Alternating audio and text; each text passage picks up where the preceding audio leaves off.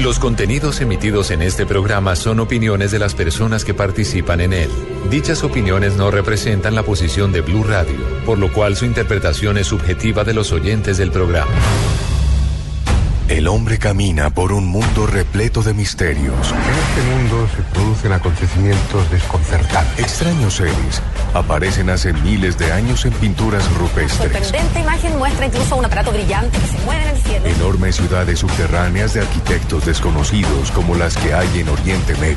Ya en tierra le ordenaron que nunca dijera nada sobre lo que había visto. Un sinfín de pruebas que hacen que nuestra vida se convierta en un viaje hacia lo desconocido. La fantasmagórica de un espíritu mirando su propio cadáver. Blue Radio abre un espacio para la investigación de fenómenos sobrenaturales. Uno de los astronautas se acercó al cráter y dijo, ya están ahí. Para que repasemos los hechos más insólitos de la historia, para que nos adentremos en las nuevas fronteras de la ciencia. Formado por un equipo de periodistas que les llevará hasta lo inexplicable. Luna BLU, periodismo de misterio en la radio colombiana. Luna BLU, por Blue Radio, la nueva alternativa.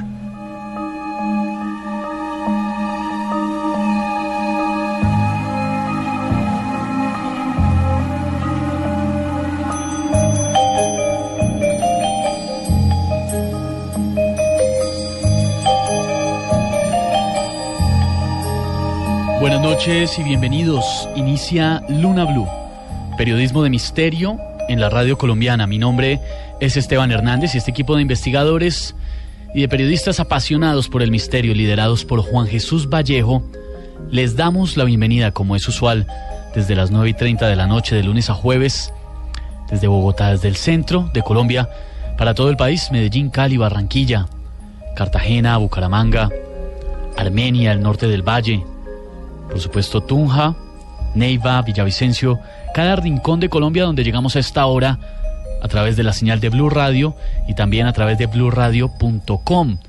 Nuestra cuenta de Twitter ya está habilitada, @Luna Blue Radio, y también el numeral Luna Blue. Hoy es miércoles, el día en que en Luna Blue les hablamos de historia.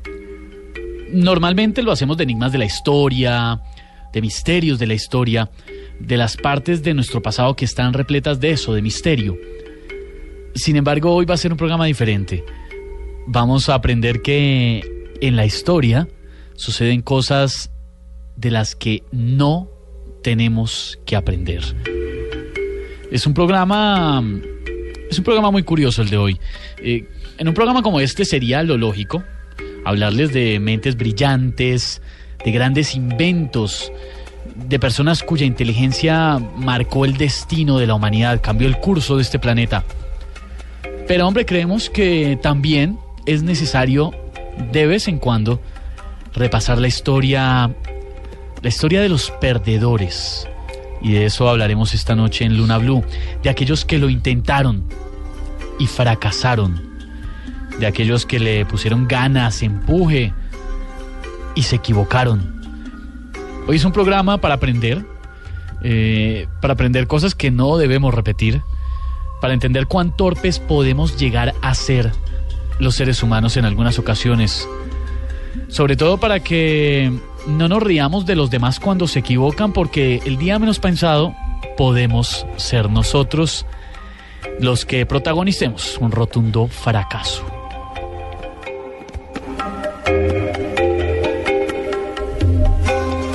Lo importante de lo que vamos a vivir esta noche es aprender que por mucho que uno se caiga, se tropiece, se equivoque, siempre puede volver a levantarse.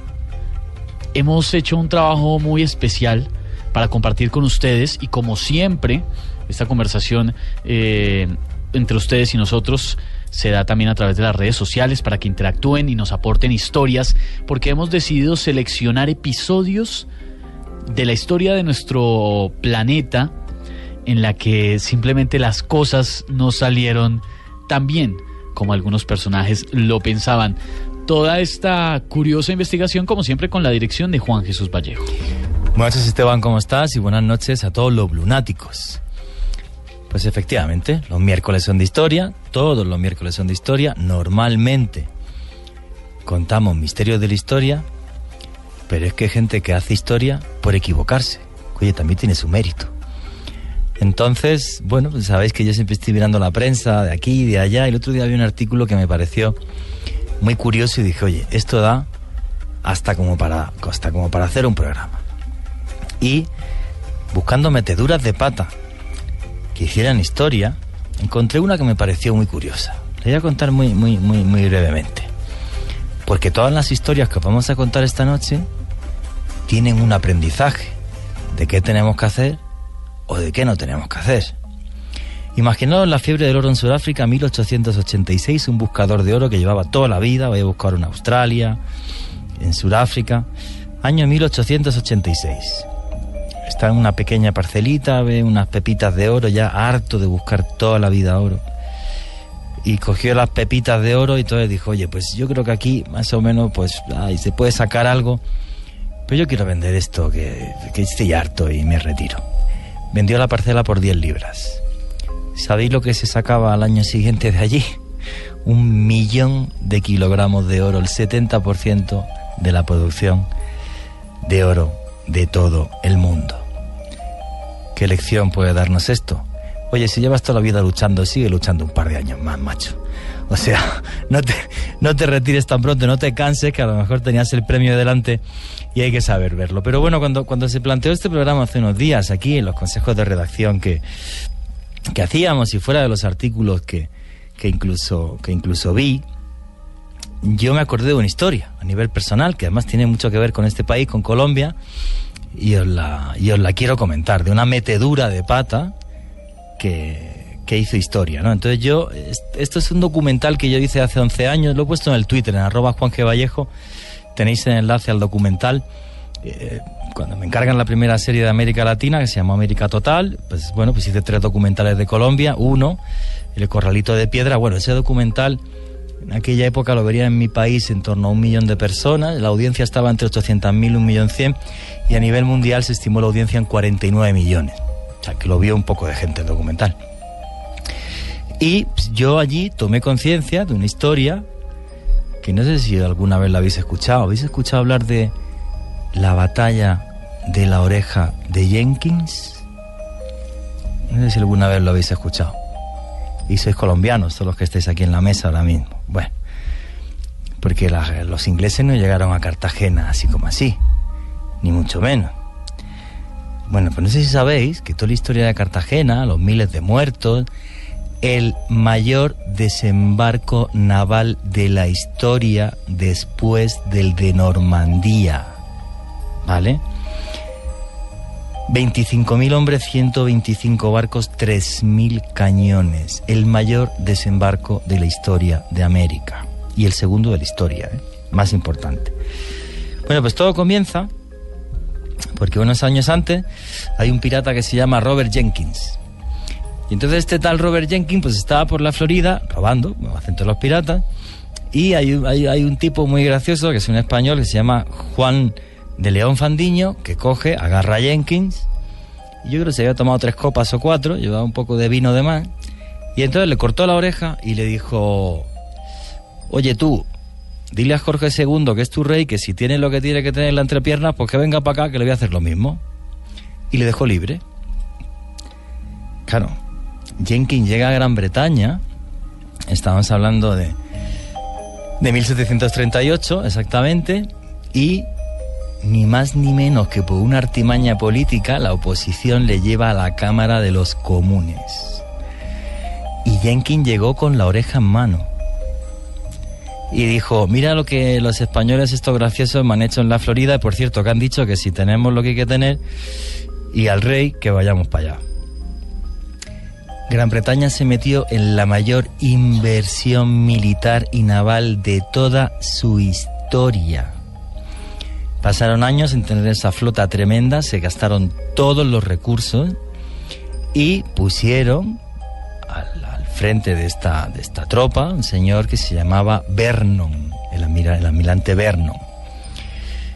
¿Qué le perdió a Vernon? Pues claro, tenía la mayor armada de la historia de la humanidad. Jamás se había hecho una armada de barcos así. 3.000 cañones, 195 barcos, 25.000 hombres. Y se creyó básicamente que era Dios. Tanto se creyó que era Dios que dijo: paso la cuarentena en la Florida para las enfermedades tropicales. No, ¿para qué? Si, con 25.000 hombres y 3.000 cañones y lo voy a conquistar en 2 días. De todas formas, ¿para qué? Muy inteligente él, además, cogió 2.000 macheteros negros jamaicanos, obviamente, para que fueran delante por si había que desembarcar, para que muriesen los negros. Muy bonita su estrategia. Y entonces, bueno, pues este señor con esos 195 barcos llega hasta la bahía de Cartagena de Indias. Allí, el señor que le estaba esperando, que le decían medio hombre, no sé si sabéis quién es, Blas de Lezo, le faltaba un ojo, un brazo y una pierna. Perdió primero la pierna en una batalla en Belén, Málaga, precisamente contra los británicos, al sur de España. Luego en Barcelona perdió un ojo. Y luego más tarde, en una batalla en Francia, perdió el brazo. Bueno, pues este tipo, que era súper inteligente, dijo: pues aquí está todo perdido. Además, parece ser que cuando viene de Gran Bretaña, está llegando a Vernon, tuvieron un problema con una epidemia de tifus, murió un montón de gente, él coge un montón de arqueros indígenas. Bueno, pues 3.600 hombres contra 25.000 y 6 barcos contra 195. No está mal. Y entonces, bueno, pues lo que hace Vernon es, claro, el poder de la artillería era brutal. Pues imaginaros 3.000 cañones, pues hacer la cuenta. Si tiraban un cañonazo cada 2 minutos, 3.000 cañones, cada 2 minutos eran 6.000 balas de cañón, y ir multiplicando así al día. Bueno, pues días y días y días y días en las que fueron cayendo los fuertes que rodeaban Cartagena de Indias. Pero a la vez, como no había pasado la cuarentena, ¿qué le sucedía a la gente? Pues que empezaron a morir como chinches también por las enfermedades tropicales. Vale. Bueno, pues cuando conquista todos los fuertes que rodean Cartagena, lo que hace este señor Vernon, en un arranque de inteligencia supina, pues dice: oye, ya que tengo 2.000 negros, pobrecillos, pues nada, pues que los suelto, que vayan delante abriendo selva, doy la vuelta y conquistó el fuerte de San Felipe de Barajas. Se acabó la historia. La orden que tenía Vernon de Jorge II era: conquista Cartagena, trinca La Plata y que toda Sudamérica hable inglés. No era que conquistara Cartagena y ya, era el mayor esfuerzo militar de los británicos en siglos. Bueno, pues le da la vuelta a la bahía, desembarca y claro, cuando se mete en la selva, un par de días en selva picando los mosquitos, que fue lo que pasó, sin pasar cuarentena, muerto. Bueno, pues cuando están llegando al fuerte, bueno, justo cuando desembarca, Vernon lo que hace es que manda una corbeta a Londres y dice: oye, di que hemos ganado, que ya he conquistado Cartagena, que empieza la conquista de América y a ver qué dice el rey. Jorge II se puso tan contento que acuñó una moneda donde se ve a Vernon y a Blas de Lezo de rodillas ante él.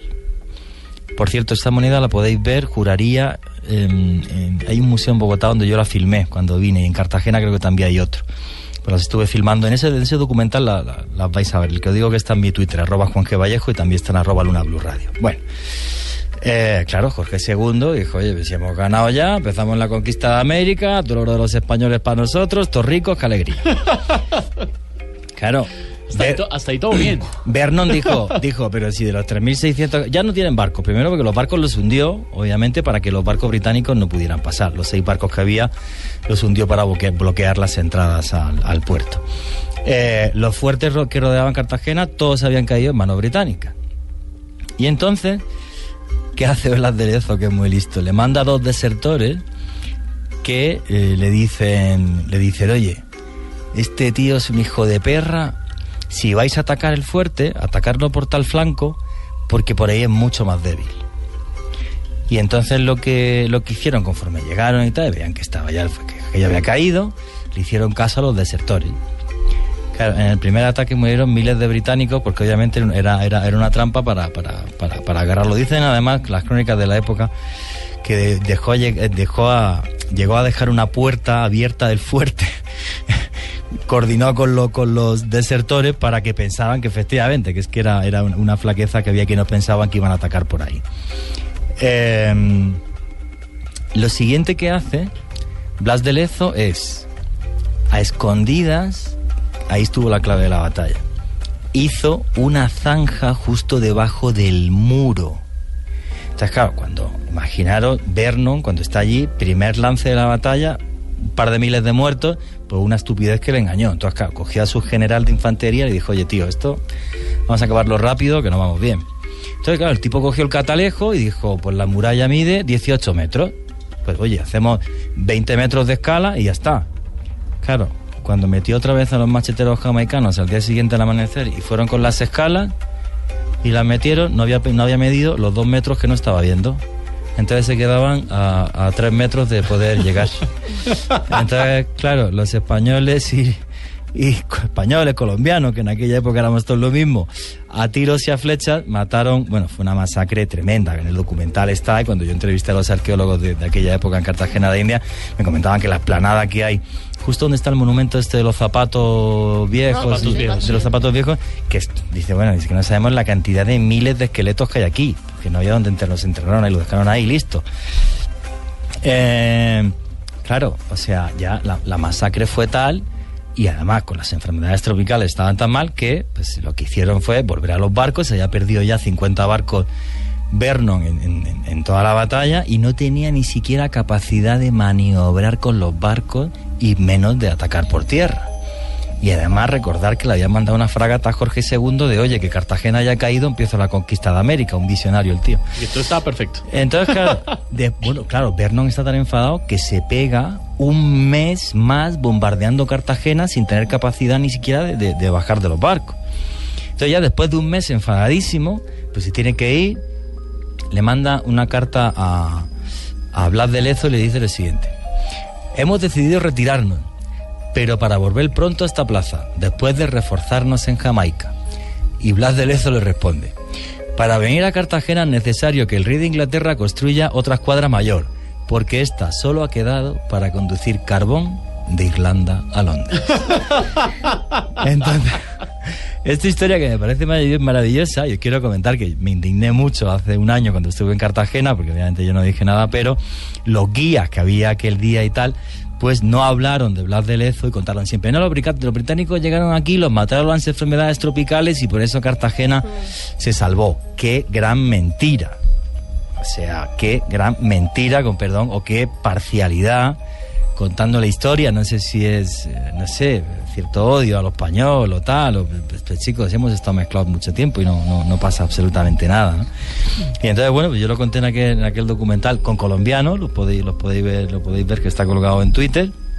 Y, bueno, ¿sabéis lo que hizo el rey Jorge II cuando llegó Vernon a Londres? Porque obviamente en Jamaica no se armó. Prohibió, bajo pena de horca, escribir sobre la batalla de la Oreja de Jenkins.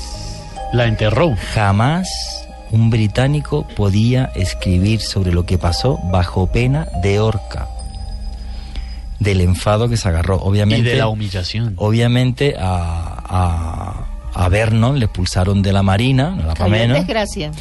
Bueno, acabó enterrado incluso en la abadía de Westminster y tal, pero con una especie de epitafio muy confuso de ganó muchas batallas y en Cartagena avanzó lo que pudo o algo así.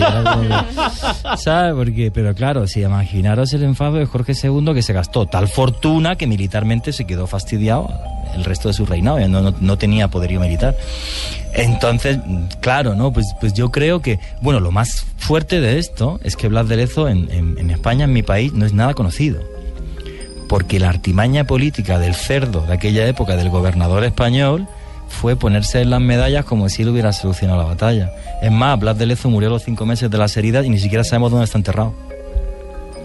O sea, lo que tengo muy claro es que hoy día Colombia habla español por Blas de Lezo y por la torpeza de Vernon.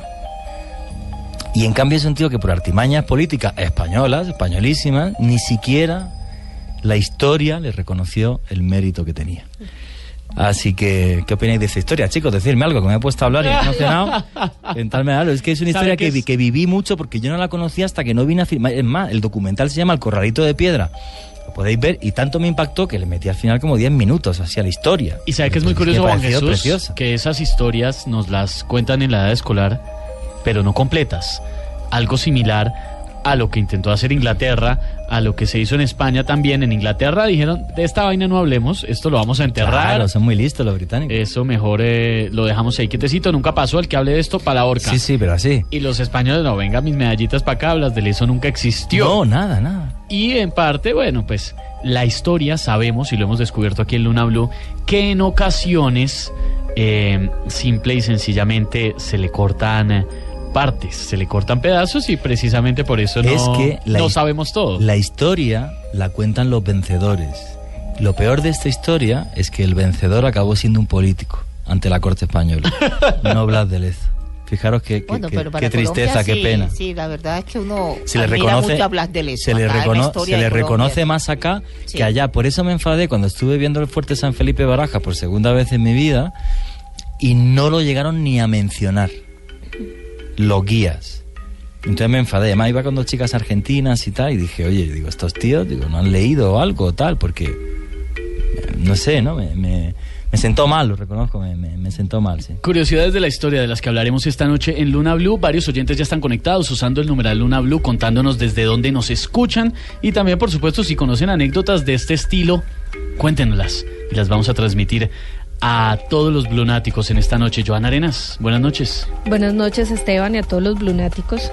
La verdad que son historias bastante curiosas, que lo hacen reír a uno, pero que también en muchos casos tienen finales tristes, porque terminan con la vida de muchos seres. Más adelante les voy a contar la historia de Mao Zedong, un líder comunista de China, que se creó un ingenioso proyecto que acabó con la vida de muchas personas inocentes. Qué proyectico, ¿no? Sí. Bueno, Mao Zedong, menudo personaje, o sea, bueno, un genio político y como orador, pero no tan pero como criminal, como criminal, porque mató millones de personas. O sea, no solamente así, sino con las purgas políticas. Así. Le hemos hecho una pregunta a los blunáticos en esta ocasión referente a las equivocaciones, si le podemos decir así de una forma amable, de las que hablaremos esta noche, episodios de la historia que resultaron al revés. La pregunta es la siguiente, la pueden encontrar usando numeral Luna BLU y también en nuestra cuenta de Twitter. ¿Piensan que en la vida, por mucho que nos equivoquemos, siempre podemos comenzar de nuevo? ¿Sí o no? Y también, por supuesto, sus opiniones en numeral Luna BLU. Candy Delgado, buenas noches. Buenas noches, Esteban. Buenas noches a todos los oyentes. Yo creo que la frase de Descartes que voy a decir se aplica para hoy. Decía Descartes: Dios dispuso que las estupideces de los hombres fueran efímeras, pero algunas veces sus palabras las condenan a ser eternas. Sí. Así, qué gran verdad. Sí, yo tengo para ustedes hoy la historia de Nemelik II, un soberano etíope. Lo vamos a gozar. Son historias muy especiales las que vamos a conocer esta noche, pero estamos seguros, y lo hablábamos antes de iniciar el programa, que seguramente ustedes también tienen anécdotas muy curiosas de la historia que nos pueden compartir en esta noche. Juan G. Y hacernos todas las preguntas que quieran de la batalla de Cartagena, porque hay una cosa que no tenemos que olvidar: la historia siempre es muy polémica. Y hay que profundizar un poquito en la batalla de Cartagena. La historia es científica, pero no es una ciencia. Me explico. Es científica porque se basa en textos, se basa en los restos arqueológicos, pero no es como la física, que 1 y 1 son 2 y un cohete lo mandas a la luna, ¿vale? En el sentido de que si no nos ponemos de acuerdo de lo que pasó en el 11S, imaginaros ponernos de acuerdo en lo que pasó. Pues ahora, yo he contado la historia de Blas de Lezo y Vernon así, pregúntale a un británico, me dirá que soy un bruto, porque eso no sé. O sea, la historia siempre da pie a mucho debate. A polémica, sí. A polémica. Luego la verdad la tendrá Dios, y si existe la tiene Dios, obviamente. Pero hoy sí hiciste como un gran favor a todos los colombianos, porque más de uno va a salir a investigar todo eso que supiste narrar hoy en la noche. Sí, y yo reconozco que cuando pisé Colombia por primera vez hace 11 años para hacer esos documentales, yo me había documentado la historia de Cartagena y no tenía ni idea de esta historia. Simplemente, si veis el documental, el arquitecto que entrevisto justo en el fuerte, que fue el conservador del fuerte muchos años, cuando me contó la historia en un almuerzo en Cartagena, le dije, digo, vamos a cambiar la escaleta de rodaje, vámonos a San Fernando, San José de Boca Chica, sacamos imágenes, ponemos a este señor que lo contaba genial, súper bien documentado, y quedó precioso. Pero ya os digo, yo ni conocía la historia, me enteré aquí. Es que es mucho lo que se aprende viajando, Juan. Se aprende muchísimo. Hay muchos lunáticos a esta hora que se conectan con nosotros y nos empiezan a compartir anécdotas de la historia, curiosas, divertidas, algunas muy tristes, lamentables también, esos momentos en los que las cosas no salieron como estaban planeadas. Un abrazo muy grande para Adriano Campo, Jessica Gómez, Neila Rodríguez, que está en Barranquilla, Nadia nos saluda desde la ciudad de Cartagena, qué delicia. John Felipe Rojas también está conectado con nosotros, Ricardo Toro en Medellín, Andy Bello, Francisco Porto, los que se van uniendo a esta hora usando el numeral Luna BLU y contándonos anécdotas muy especiales. Daniel Chinchilla también está conectado con nosotros. Vamos a hacer una pausa muy corta para conocer la información de Colombia y el mundo en voces y sonidos. Y en un momento les seguiremos contando episodios desastrosos que cambiaron la historia de la humanidad. Esto es Luna BLU.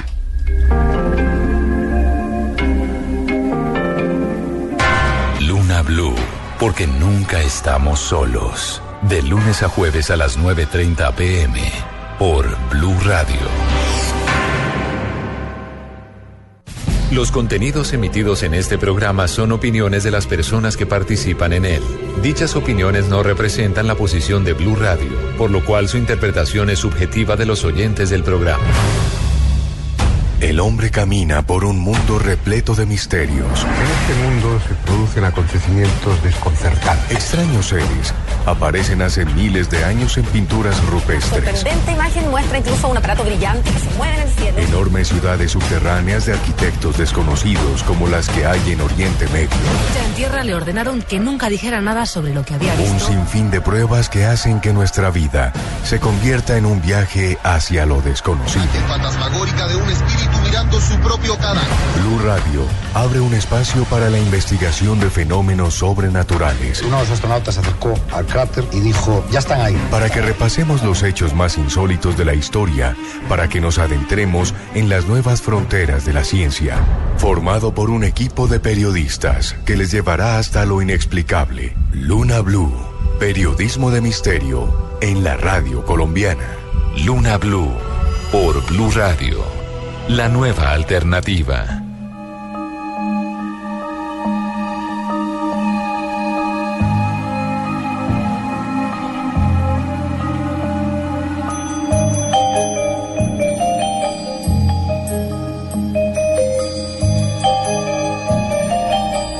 Continuamos en Luna BLU, periodismo de misterio en la radio colombiana. Y esta noche, como es normal en los miércoles en Luna BLU, hablamos de la historia, pero más que en esta ocasión hablar de los misterios de la historia o de episodios que tengan que ver con algo más místico, hablaremos más bien de lo humano, de los errores, de las equivocaciones, que en la historia hay un montón, y antes de la pausa lo veníamos contando y explicando. Hay momentos en los que ciertos personajes han puesto todo su empeño para que todo salga bien y por una embarradita, como decimos aquí en Colombia, Juanje, pues las cosas salieron al revés. Es que además lo que se nos olvida siempre es que los que ganan la guerra son los que escriben siempre la historia. Y por eso la historia siempre es tan parcial. Por ejemplo, me viene a la mente, no sé si sabéis esta historia, no sé si sabéis que Winston Churchill, que era un tipo súper inteligente, artífice de que Gran Bretaña junto a Estados Unidos y los aliados acabaran ganando la Segunda Guerra Mundial, no sé si sabéis que hubo gente, muchos años después, porque después de acabar la guerra ya que estar callado, que le quería condenar, y todavía incluso post-mortem le quieren condenar por crímenes de guerra. No sé si sabéis esta historia. Sí, sí. El bombardeo de Dresde, donde murieron 35.000 personas, directamente ordenado por Winston Churchill, fue una masacre sin más, cuando Alemania ya estaba perdida, donde murieron mujeres, niños, ancianos, y fue simplemente una venganza personal por los bombardeos de Londres. Entonces, además, se probaron las famosas bombas de fósforo en aquel bombardeo, y Dresde estuvo ardiendo 3 días. O sea, mató a la gente quemándola. y no tenía ningún interés militar. Si industrial, ya estaban bombardeadas todas las vías férreas que podían hacer que saliese material de guerra desde Dresde, y era muy fácil, además estaban súper localizadas, bombardear las industrias. No, arrasó la ciudad, no quedó piedra sobre piedra y no había apenas militares, eran todos civiles. ¿Pero qué se hizo? Se cayó y punto. No quedó nada, no hubo ni un condenado, y claro, eran seres humanos, eran alemanes, pero seres humanos, no todos tenían que ser nazis, ¿eh? Hay una cosa que no nos explica Juan Jesús, y es por qué, y no creo que esté descubriendo el agua tibia con lo que voy a decir, pero por qué nos han manipulado la historia, por qué nos esconden episodios de la historia o los cambian, ¿por qué manosean la historia? Porque, vamos a ver, o sea, lo primero para contar la historia es, tenemos que meternos también en la mentalidad de la época de la historia que estamos contando. El tema, antes no lo quería comentar, y bueno, lo voy a comentar, ¿no? ¿Por qué me enfadé tanto aquel día en Cartagena? Porque el tipo, cuando explicó lo del Fuerte San Felipe, ni siquiera mencionó Blas de Lezo, acabó diciendo qué pena que los británicos no hubieran conquistado Cartagena, porque ahora Cartagena sería las Bahamas, decía. Ah. Sí, decía que ahora sería como las Bahamas y que aquí habría bancos y todo el mundo sería rico. Y estuve a punto, porque encima todo el tipo era de rasgos físicos muy de aquí, y estuve a punto de decirle, compara el porcentaje de población indígena de Estados Unidos con el del resto de América, el que conquistamos los españoles, que españoles e ingleses fuimos unos cafres. Aquí ahora, no, fuimos unos cafres, ¿vale? Pero claro, fue como... Entonces muchas veces, pues bueno, la gente tergiversa la historia, pues por sus opiniones, sus sentimientos, porque somos humanos. Y la historia es una cosa que nos transmite emociones. La ciencia pura y dura, como son las matemáticas, es que 1 y 1 son 2. Te puedes emocionar lo que quieras, pero son 2. En cambio, la historia no. La historia no es así. Y ya os he dicho, la historia que yo os he contado, todo con datos, lo podéis ver en el documental, todo que se vio en medio mundo, o sea... Pero seguro que viene un historiador británico, me dice que soy un bruto y que no sé qué, y podemos tener una discusión de horas y jamás ponernos de acuerdo. Depende, Juanje, de cómo la cuentes. Ah, claro. Aquí en este programa la contamos para que la gente se divierta, obviamente, o sea, para que la gente aprenda, pero desde la curiosidad, ¿no? Y cada uno pues que saque sus propias conclusiones. Seguro que lo vas a convertir en investigadores. Claro. Van a querer saber la realidad. Y además, que eso es, que lean, que investiguen y que saquen sus propias conclusiones, obviamente. Que no es nada fácil. Nos están preguntando varios blunáticos, Juanje, a través de numeral Luna BLU, de qué es esto de lo que estamos hablando, del tema de Blas de Lezo, porque algunos pues no alcanzaron a escucharlo en la primera parte, que es una anécdota muy curiosa y que cobra valor esta noche, en el miércoles de historia de Luna BLU, porque no nos la cuentan en los libros de historia, en la primaria, pues nos cuentan un pedazo, pero no la conocíamos. Es que yo no sé cómo lo cuentan, claro, no, yo no tengo... bueno, en España ni te la cuentan, bueno, en España no existe. Nosotros nos presentan a Blas de Lezo como un héroe. O sea, a usted sí le presentaron, pero sí. le contaron, por ejemplo, en el colegio que todo surge porque este señor que he comentado antes, porque Juan de León Fandiño le corta la oreja a Jenkins, ¿se lo cuentan en el colegio o no? No, esa parte no la cuentan. Claro, pues todo empezó por ahí, que además a Juan de León Fandiño le podían haber ahorcado los españoles, pues ¿cómo se le ocurre soltar a un capitán corsario británico? Siempre los ahorcaba, y en este caso yo creo que se había tomado 4 vinos. Y porque claro, el tipo es que llega a la Cámara de los Lores con la oreja en la mano, le dio la oreja. Entonces, claro, ¿no? O sea, es una historia que lo analizas y es todo como súper absurdo, ¿sabes? Como súper absurdo y a la vez que curioso, ¿no? Dentro de aquí quiere decir que obviamente, ¿no? Por desgracia, la vida de los hombres ha estado marcada por la guerra, y siempre hemos estado en guerra y siempre ha habido guerra. Y bueno, pues estamos en un momento de un poco más de paz, entre comillas, y lo que espero es que no cuente, que siga contando historias de guerra, pero de hace siglos, no ninguna de ahora. No me apetece hablar del ISIS, ni de Siria, ni de tal. Ojalá haya paz, eso es lo primero. Que es lo primero que uno siempre desea. Y esta noche en Luna BLU les contamos episodios de la historia que han sido un poco curiosos, por X o Y motivo. Algunos divertidos, algunos desastrosos, algunos que nos los han ocultado en los libros de historia o los han tergiversado, lo que contábamos hace un momento, ¿no? En Inglaterra, al que Jorge II, a la horca. Claro, imaginarás el mayor desembolso económico militar de su historia, y hasta acuñaron las monedas de la victoria. O sea, claro, Jorge II dijo, el primero que escriba de esto, o sea, lo ahorco, o sea, no fuimos ya. Se acabó. Luego os voy a contar también una charla bizantina que tuve de horas, precisamente del personaje que nos va a hablar ahora mismo Joan Arenas, que es Mao Zedong. Mao Zedong, que fue ni más ni menos que el primer gran líder comunista de la República Popular China. Bueno, ¿y qué brillante idea tuvo Mao Zedong? Un tipo con una idea que a mí me dejó... No sabía si reírme o de verdad pensar que es demasiado estúpido. En 1958, este tipo, Mao Zedong, como decía Juan Jesús, era el líder, digamos, como principal de todo el Partido Comunista de China, gobernaba pues esta nación. A este personaje se le ocurrió la grandiosa idea de lanzar una campaña con medidas económicas, sociales y políticas con el objetivo de transformar toda la economía agraria china. Él lo que pretendía era generar una sociedad comunista con el fin de no depender de las importaciones extranjeras. Creó un proyecto que se llamó Gran Salto Adelante. Se desarrollaron varias campañas dentro de este proyecto y una de ellas la denominó 4 plagas. Consistía en que fueran eliminadas completamente 4 especies consideradas letales para las cosechas. Estas especies eran los ratones, las moscas, los mosquitos y los gorriones.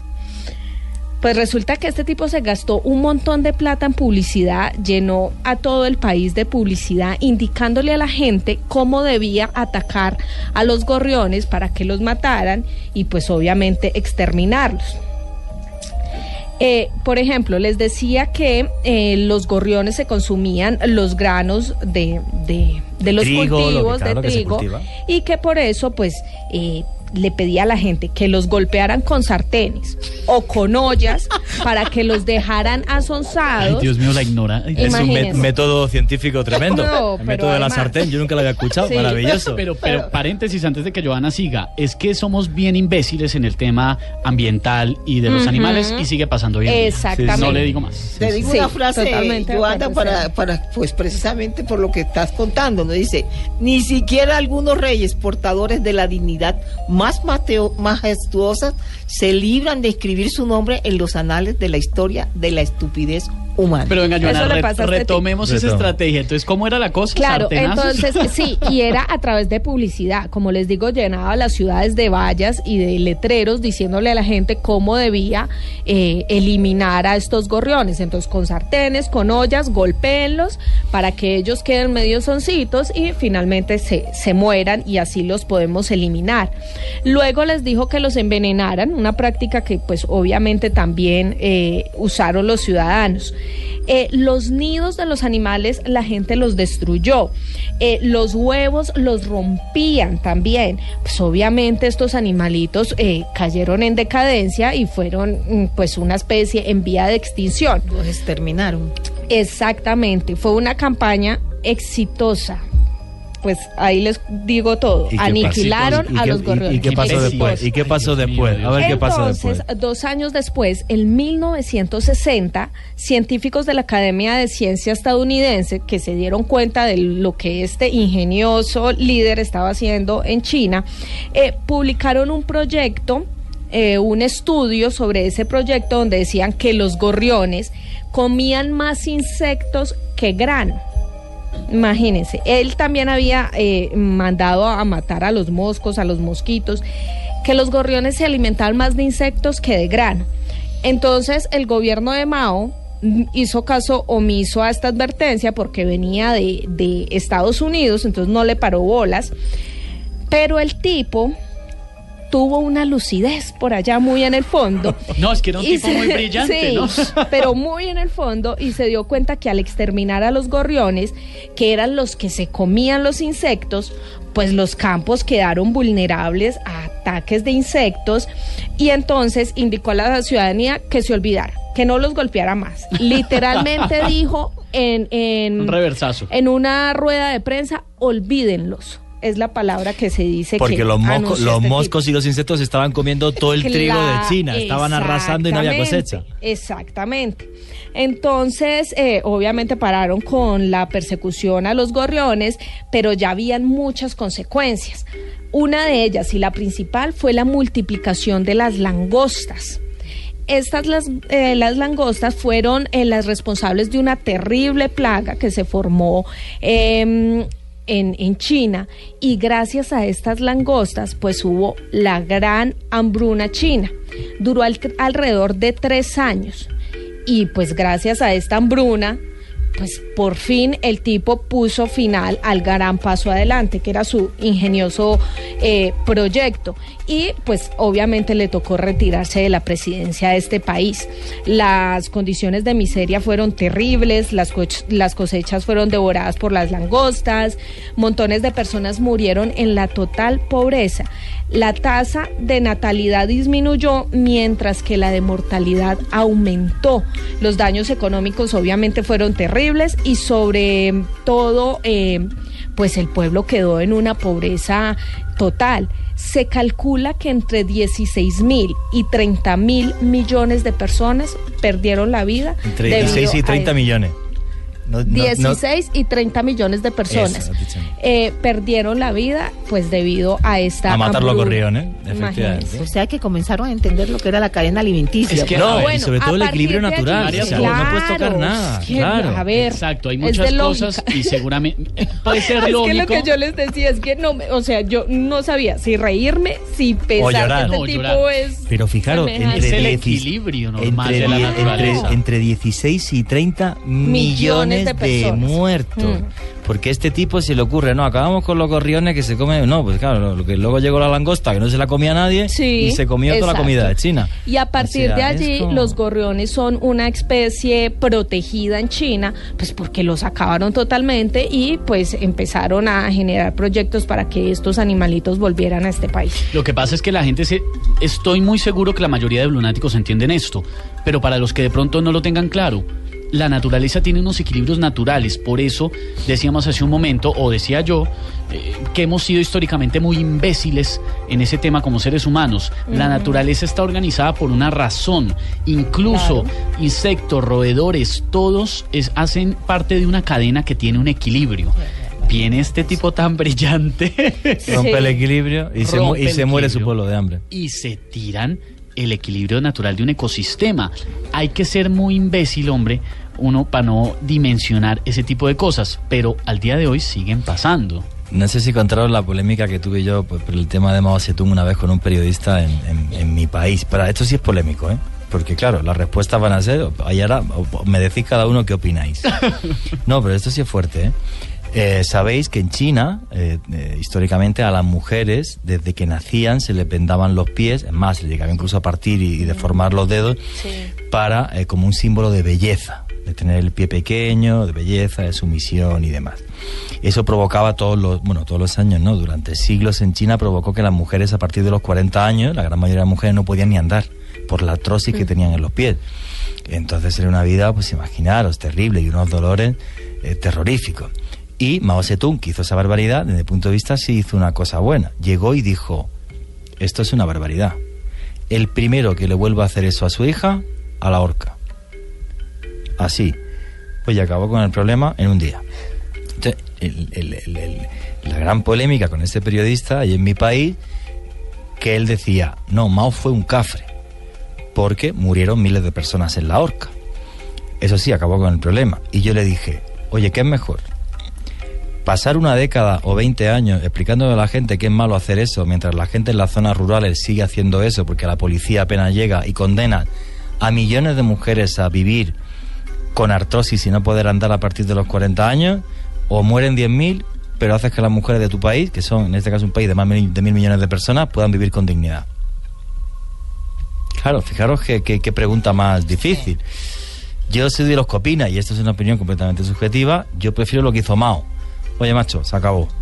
Esto es una barbaridad, se acabó. Es como los problemas, con perdón, de la ablación y de la infibulación femenina en Nigeria, en Egipto. Que todavía sigue. Si hubiese, sí, claro, en Egipto sí. La historia nos sigue persiguiendo y seguimos cometiendo las mismas equivocaciones. Sí, hombre, claro. O sea, hay muchas zonas en África donde a las mujeres se les hace la ablación y lo peor, la infibulación.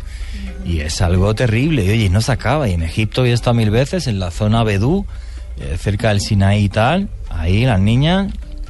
Entonces, claro, o sea, oye, ¿tú qué haces?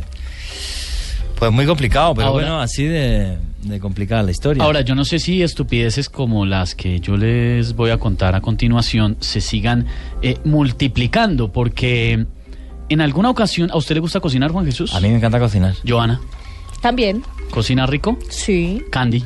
Ese es mi hobby. Acuérdense que lo que más me gusta es cocinar. No, todos cocinan ahora en esta mesa, ¿no? Sí, ¿han visto? Pero no traen nada, ¿no? Bueno. Candy sí ha traído alguna Yo vez. sí traigo, Eso yo sí, sí traigo. Candy sí. Sí, Ni Candy Johan sí. ni yo, pero Candy No, sí ha pero traído. es más, debo, paréntesis rápidamente, para los blunáticos que están conectados con nosotros hace meses, pues saben que en diciembre Juan Jesús prometió una tortilla española. ¿De patata? Yo hago una tortilla bueno, que nosotros española. decimos tortillas... Sí, es tortilla española. Tortilla sí, española, sí. que usted le dice patatas, Pues mira, de papas. pues la semana que viene hago Sí, una, claro. hago una y Solo la como traigo. para que se acuerde. Sí, Juan, que ya vamos en febrero. El caso, les voy a contar... Ahí me la dio, Hay una historia muy particular de un señor que era panadero. Un señor que se dedicaba a este arte tan bonito, porque yo considero que es un arte lo que hacen los panaderos, y un abrazo muy grande a muchos que sabemos que a esta hora todavía están terminando jornada y preparándose para el día que viene. Y este señor se llamaba Thomas Fariner, británico, muy reconocido en la antigua Londres, muy importante, muy prestante. Además tenía su panadería en una calle muy famosa que se llama y se sigue llamando hoy en día Pudding Lane, la calle de los pudines. Este personaje tenía una panadería muy reconocida, y al señor, la noche del 2 de septiembre de 1666, pues se le ocurrió hacer unos horneados, unos panes, unas cosas. Tenía empleados, por supuesto, y un momento que se le ocurrió decir: súbanle el fuego a esa vaina, esto no está calentando bien, esto toca prenderle más candela. Hay varias versiones de la historia, les contaremos la que conocemos, y ya cada uno, si quiere opinar a través de numeral Luna BLU y complementarla, mucho mejor.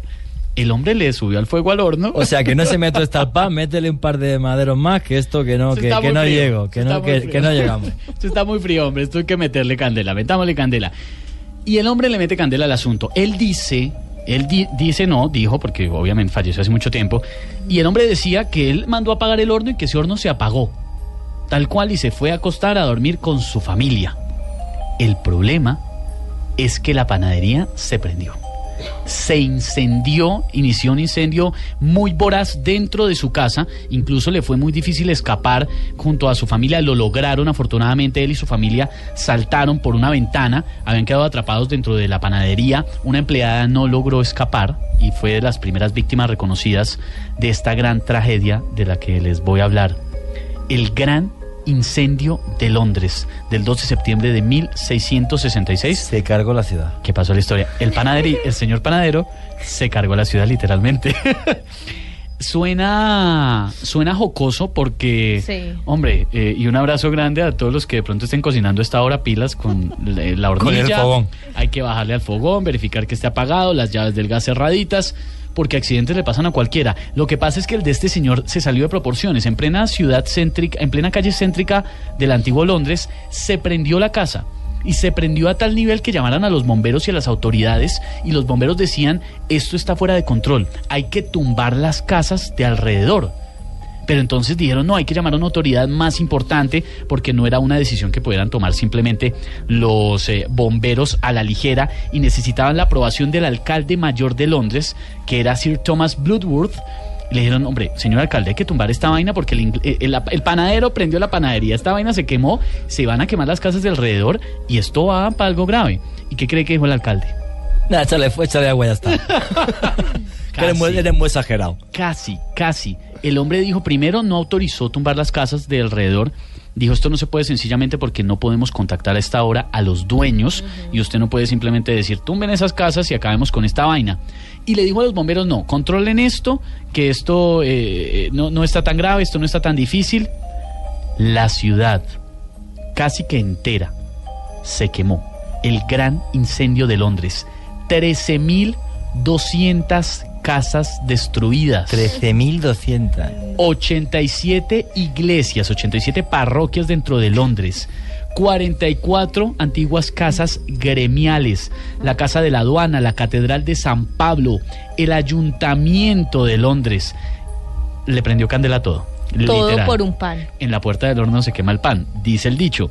¿Qué pasó? 80.000 personas quedaron sin hogar. No hay cifra exacta de los muertos, no se logró saber, pero sin embargo no fue tan alta afortunadamente. Pero la ciudad quedó casi que completamente destruida.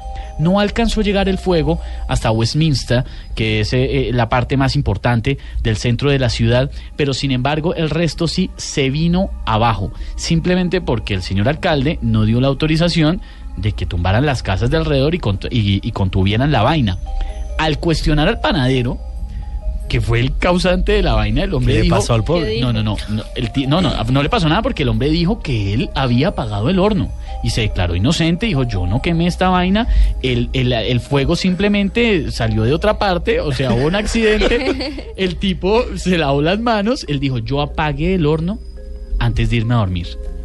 Que seguramente, y si ya están en la camita y de pronto tienen la duda, es mejor en este momento pararse, ir hasta la cocina y revisar. Actualmente ahí en el lugar del incendio hay un monumento de 62 metros de altura, porque obviamente esto sí que pasó a la historia como el gran incendio de Londres, y así es como se puede consultar en los libros de historia. Todo porque el señor panadero, pues hombre, le consideró que eso se le podía meter un poquito de carboncito más. Toda la capital de un imperio. Oye, me he acordado cuando estabas diciendo la táctica del panadero, que es, oye, que es que yo me acosté, esto estaba bien. Me he acordado de un capítulo de Los Simpsons, donde Homero, vosotros decís Homero, yo le digo Homer, donde Bart le dice, o sea, Homer supuestamente tiene un cáncer, Homero, perdón, tiene un cáncer y va... Usted dígale como quiera. Vale, Homer tiene un cáncer y va a fallecer, y entonces coge de repente a Bart y le dice, hijo mío, tengo que decirte la gran verdad de la vida antes de que me vaya para el otro lado. Cuando te pregunten, tú siempre di lo mismo, esto estaba así cuando yo llegaba. Esto estaba así cuando yo he llegado. Me parece es que es brillante. Me parece buenísimo, Pues ahí les dejo la historia. En numerosas pinturas se puede ver la debacle y la devastación de Londres. Usted lo decía muy bien, Juan Jesús, hace un momento, y aunque puede sonar curioso y divertido inicialmente, pues fue un desastre. La capital de un imperio destruida casi en su totalidad, simplemente porque el horno de un panadero se quedó prendido. Es que el tema de los fuegos da para mucho, ¿no? Y yo me vienen a la mente dos historias modernas. Una de las se la comentabas a Esteban un segundo antes de entrar y tal, porque pensamos que esto de no, se descuidó, pasaba hace 300 años o 200, y se me vienen a la mente dos historias, ahora las ponemos en Twitter, @JuanGVallejo, @Luna BLU Radio. Una creo que la comenté aquí, que es hace unas décadas en Turkmenistán, intentando sacar petróleo, sí, y tal, pues hubo un escape de gas y hubo un inteligente que dijo, no, oye, pasarme una antorcha, sí, que le meto fuego y esto en un par de horas está listo y ya sacamos el petróleo. Pues lleva ardiendo no sé cuántas décadas, lo que se conoce hoy día como la boca del infierno, porque es un cráter enorme donde no para de salir fuego. Claro, no había petróleo, lo que había era, pues están perdiendo miles y miles de millones de dólares en el gas natural que hay ahí y no hay forma de apagarlo. Lo acabo en un segundo. Sí. 10 minutitos, que esto está listo, no os preocupéis, ¿no? Porque yo he estudiado, que mi padre se gastó la plata en que yo fuese a la universidad y esto lo arreglo yo en 5 minutos. Y que sí, un iluminado. Y tipo era un iluminado. Oiga, Juan, antes de que se me olvide, me faltó contarles una particularidad con el tema de Londres. Les voy a leer una frase y ya les digo de quién es. Abro comillas y tiene que ver con el incendio. La sangre del justo será reclamada de Londres, quemada por el fuego en el año 66. La antigua dama caerá de su alto lugar y muchos de la misma secta morirán. Escribió Nostradamus. El de Notre Dame. Predijo el gran incendio de Londres. Ahí le dejo el tema. Tenemos que hacer un día un programa sobre Nostradamus y sobre las profecías. Sabéis que él, era alquimista, era un genio. Entraba en trance, cogía un líquido, no se sabe exactamente qué era, de color azul, y entraba en trance y decía que sobre ese líquido, donde él veía las cosas que luego escribió en todas sus metáforas, en todas sus cuartetas. Juan G. mire, Lina Marcela nos dice esta hora a través de numeral Luna BLU, teniendo en cuenta la historia del panadero en Londres. ¡Qué horror! Y en mi edificio huele a torta a esta hora. Ay, no puede ser. Cuidadito. Lina, con cuidado. Y luego, hablando de incendios, me venía también a la mente una historia que contábamos en mi país hace hace algunos años, y es que no sé si sabéis que en Estados Unidos, fijaros, el país más poderoso del mundo. Bueno, en el año 1962, en un pueblo de Pensilvania, que tiene una mina de carbón enorme, se llama Centralia. Ahora os lo pongo en Twitter, la foto, a día de hoy. En el 62, pues igual, pues los basureros pues tenían un montón de basura y había mucho plástico y cartón y dijeron, oye, macho, le metemos fuego a esto porque hace tanto bulto y en el fondo no es nada, le metemos un poco de fuego y ya está. Saltaron chispas a la mina, año 62, sigue ardiendo a día de hoy. Tuvieron que ir desalojando el pueblo poco a poco, fue imposible apagarla, no sé cuántos intentos ha habido ya por parte del gobierno de los Estados Unidos, porque la emisión de CO2 es enorme, el último a principios de la década de los 2000, donde se gastaron un platal enorme.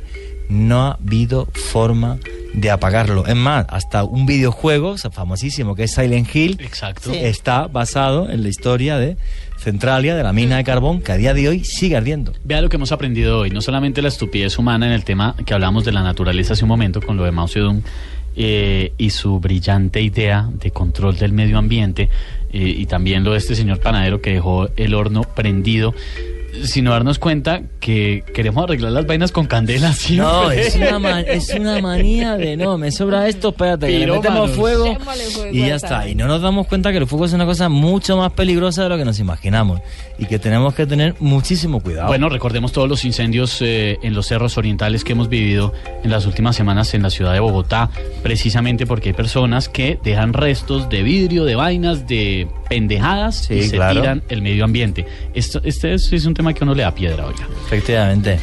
Candy Delgado, había un señor que se llama Menelik etíope, y este tipo yo creo que era también, pero vamos, o sea, que la clavaba. Es que la clavaba, inteligencia ¿no? pura, A ver, inteligencia pura. Resulta que él tenía, el tipo era emperador de Etiopía. Sí, además claro, no eran cualquiera, todos eran emperadores, líderes, unos genios. No, el mío era un panadero. Bueno, Leonardo Granada nos acaba de decir que le encanta el programa y que es panadero. Un abrazo grande, lo que le estoy diciendo. Resulta que en 1887 fabricaron la primera silla eléctrica.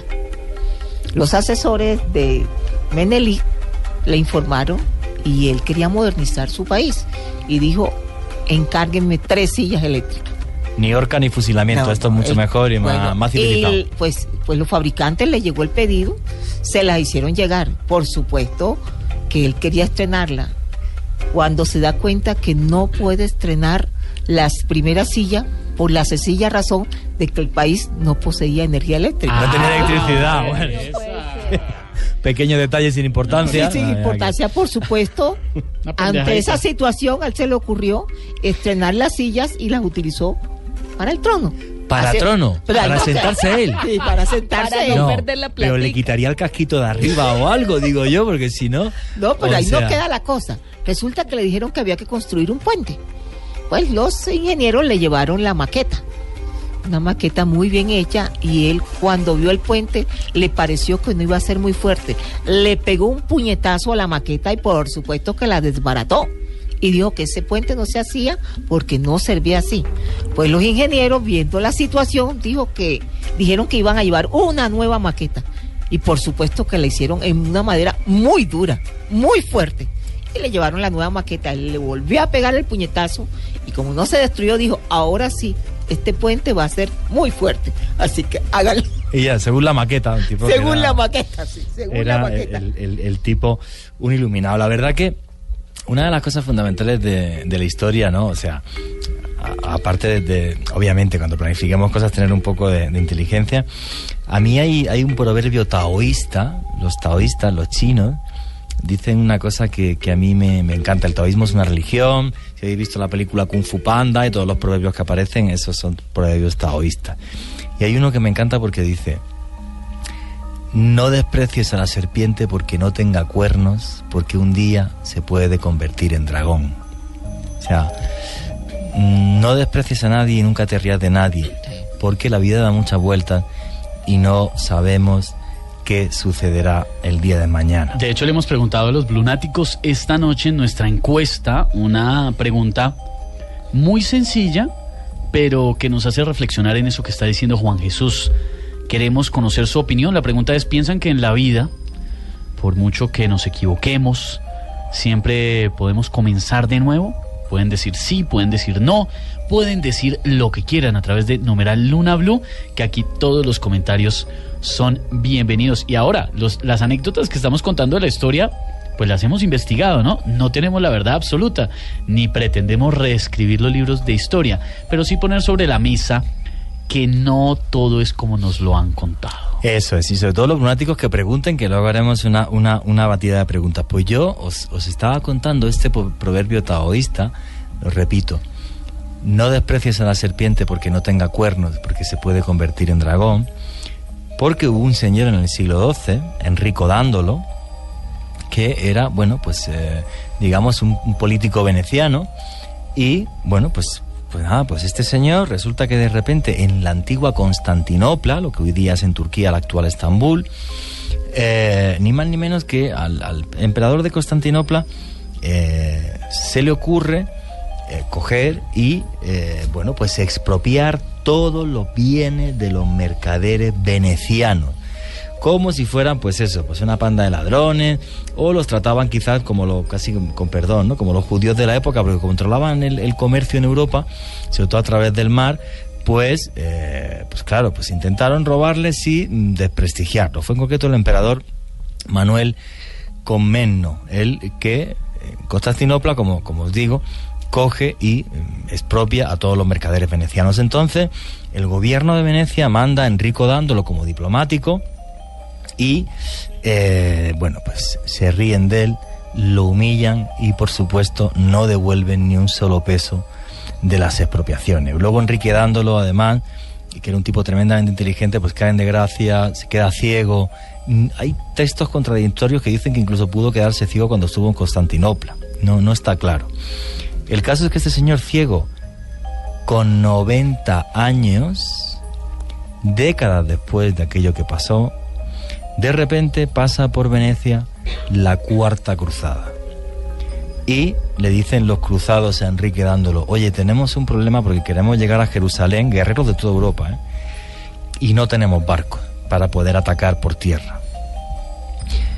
Y este tipo, que era muy inteligente, pues coge y dice: oye, pues no os preocupéis, que lo que hacemos es que cogemos los barcos en la costa dálmata, yo negocio con la gente de Dalmacia, y si no, pues les robamos los barcos, porque es un sitio muy seguro, muy sencillo. Llegamos allí, son cristianos además, y cogemos los barcos, yo los consigo. Pero a cambio, pasamos por Constantinopla y la arrasamos. Y entonces... Así, casual, como... Claro, porque ellos iban a atacar Israel, la actual Israel, la antigua Palestina, es el terreno sagrado. Entonces, coge, le consigue los barcos. Y claro, no es que conquistaran Constantinopla para crear un imperio, no, simplemente la saquearon. Fue la venganza de Enrico Dándolo décadas después de que le humillase el emperador de Constantinopla por intentar hacer una acción que era justa.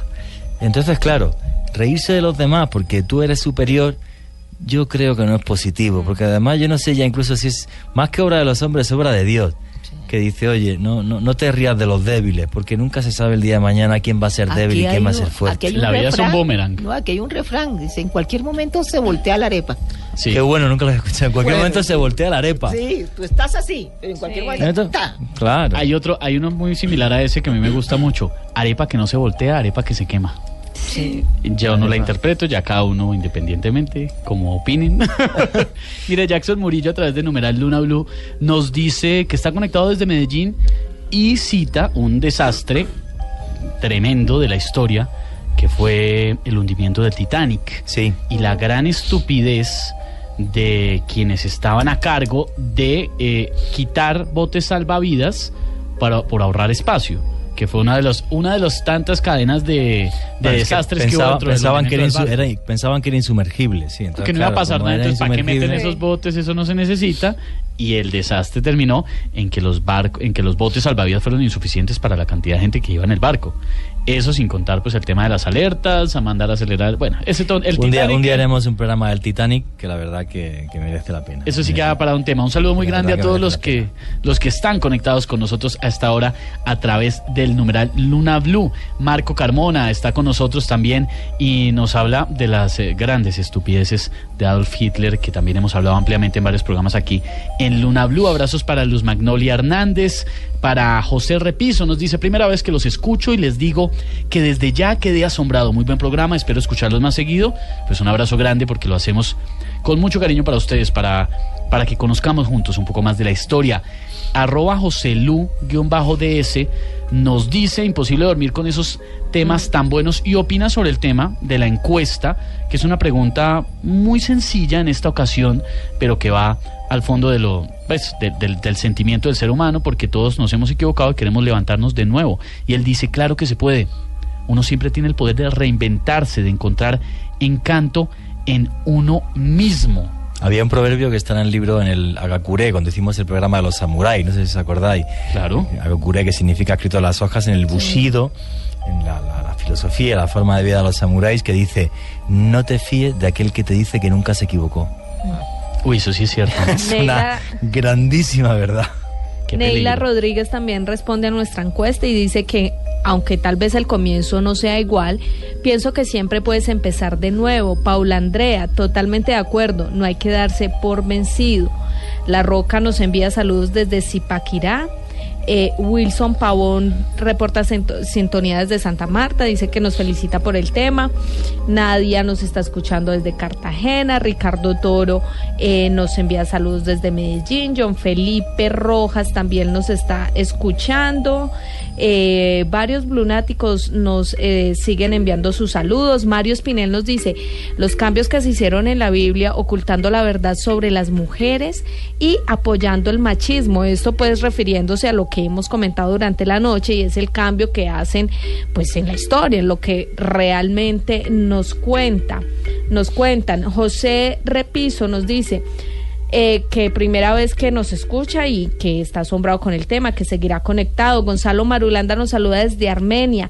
Súper el tema, las grandes estupideces de la humanidad. Shirley nos envía saludos desde Orlando, una quillera adicta a Luna BLU Radio, y le envía una rosa a Candy. ¿Usted sabe qué es una quillera, Juan Jesús? No tengo ni idea. Una barranquillera. Lo resumen en eso. Que a Barranquilla se le dice quilla. Así, de cariño. Iván Correa también nos saluda a esta hora desde Armenia. Excelente tema, hombre, gracias. Luis Fernando Toro: la mejor forma de aprender historia y misterio en un solo programa, Luna BLU. Un abrazo grande para ustedes. Jackson Murillo en Medellín. Muchos conectados a esta hora. En un momento vamos a ir con algunas preguntas sobre casos puntuales de la historia, que si los conocemos, pues se los desarrollaremos aquí en Luna BLU, porque son varios lunáticos los que preguntan sobre episodios específicos. Algunos los conocemos y en un momento les vamos a ampliar un poco más. En este miércoles de historia, que para los que no lo saben, Juan, que recordémosles que hemos decidido que todos los miércoles en Luna BLU vamos a hablar ampliamente sobre episodios de la historia de la humanidad que son destacables por el misterio, por las embarradas, como en este caso, o porque algo especial sucedió. Sí, porque yo creo que aprender de la historia es aprender un poco de nosotros mismos. Entonces, porque la historia se refleja ni más ni menos que lo que somos, con nuestros defectos y con nuestras virtudes, con todas las cosas. Entonces, hay miércoles que van a ser muy de enigmas de la historia. El miércoles que viene, por ejemplo, va a ser uno, no quiero adelantar el tema. Y otros días que, bueno, pues simplemente pues comentaremos curiosidades o nos integraremos en otras formas de vida, como ha sido, por ejemplo, o como fue el tema de los samuráis, o como fue la historia de cómo 300 fastidiaron un ejército, ni más ni menos que de 1.000.000 en el paso de las Termópilas. Entonces, básicamente esto. Y bueno, y hablando de gente de la que ten cuidado, que el día de mañana se te puede dar un pequeño revolcón. ¿Qué le pasó a las hermanas Trump? Esa historia me encantó. Me encantó. Esta la vives. Te ha salido del alma. Sí. Ahí donde la ven, Joan Arenas es una firme activista del feminismo. No, tampoco. Nos tiene asustados al resto aquí. Sí, un saludo para Daniel, el esposo. Trun Trak y Trun Nin. Las hermanas, que simplemente eran unas mujeres comunes y corrientes, sin pena ni gloria, que vivían en una pequeña aldea de Vietnam. Sin embargo, se destacaron por una vaina espectacular, y era porque ellas entrenaban artes marciales. Esto se lo habían enseñado desde su infancia, sus familiares. Resulta que en los años 40, la zona donde ellas vivían era gobernada fuertemente por los chinos. Tenían una especie de política de cero tolerancia cuando se trataba de trabajadores que tenían como empresas independientes, negocios independientes. El esposo de una de ellas, el esposo de Trun Trak, rompió con la convención y se opuso al tema. Les dijo como a los chinos, pues no voy a cerrar mi negocio, es mi negocio y aquí me quedo. Pues estos señores le declararon la guerra y lo mataron, lo asesinaron brutalmente. Pero además de esto, violaron a esta mujer. La violaron, por eso. Sí, la violaron. Además también ejecutaron a otros rebeldes sin una mínima consideración. Lo que ellos no tuvieron en cuenta es que estas dos mujeres eran expertas, y en general digamos que casi todos los vietnamitas eran expertos en Kung Fu. Cada vez que se veían amenazados, pues ellos simplemente sacaban a la vista sus conocimientos sobre este arte marcial. Pero los chinos consideraban que las mujeres eran unas inútiles ahí, que no tenían ninguna fuerza ni nada por el estilo. Pues la venganza se apoderó de estas dos mujeres, especialmente de Trak, que fue a la que violaron, y junto con su hermana crearon un ejército de 80,000 mujeres. Uy, 80,000 mujeres. 80,000 mujeres. Acorralaron a estos chinos. Esto también le parece rico, Esteban, escuche. Acorralaron a los chinos. Así me oyó rico, no dije, qué peligro. ¿Les acorralan? ¿Y qué sucede? Los masacraron y los asesinaron como ellos habían asesinado al esposo de Trak. Uy. Recuperaron 65,000 ciudadelas que habían invadido estos personajes. 65,000 ciudadelas. Sí, señor. ¿Un ejército de cuántas mujeres? De 70,000. No, de 80,000 mujeres. 80,000 mujeres. Wow. Y ellas se convirtieron en las reinas de Vietnam. Aguantaron 3 años más en el poder y con su ejército, pero finalmente fueron vencidas por un ejército chino comandado por Ma Yuan. Bueno, pero durante 3 años se vengaron, impusieron su ley, sí, y le recordaron a los chinos la frase taoísta, precisamente nació en las montañas de Budán: no desprecies a la serpiente porque no tenga cuernos, porque se puede reencarnar en dragón. Qué valientes esas mujeres, sí, y qué coraje. Sobre todo a lo largo de la historia, las mujeres os han despreciado muchísimo.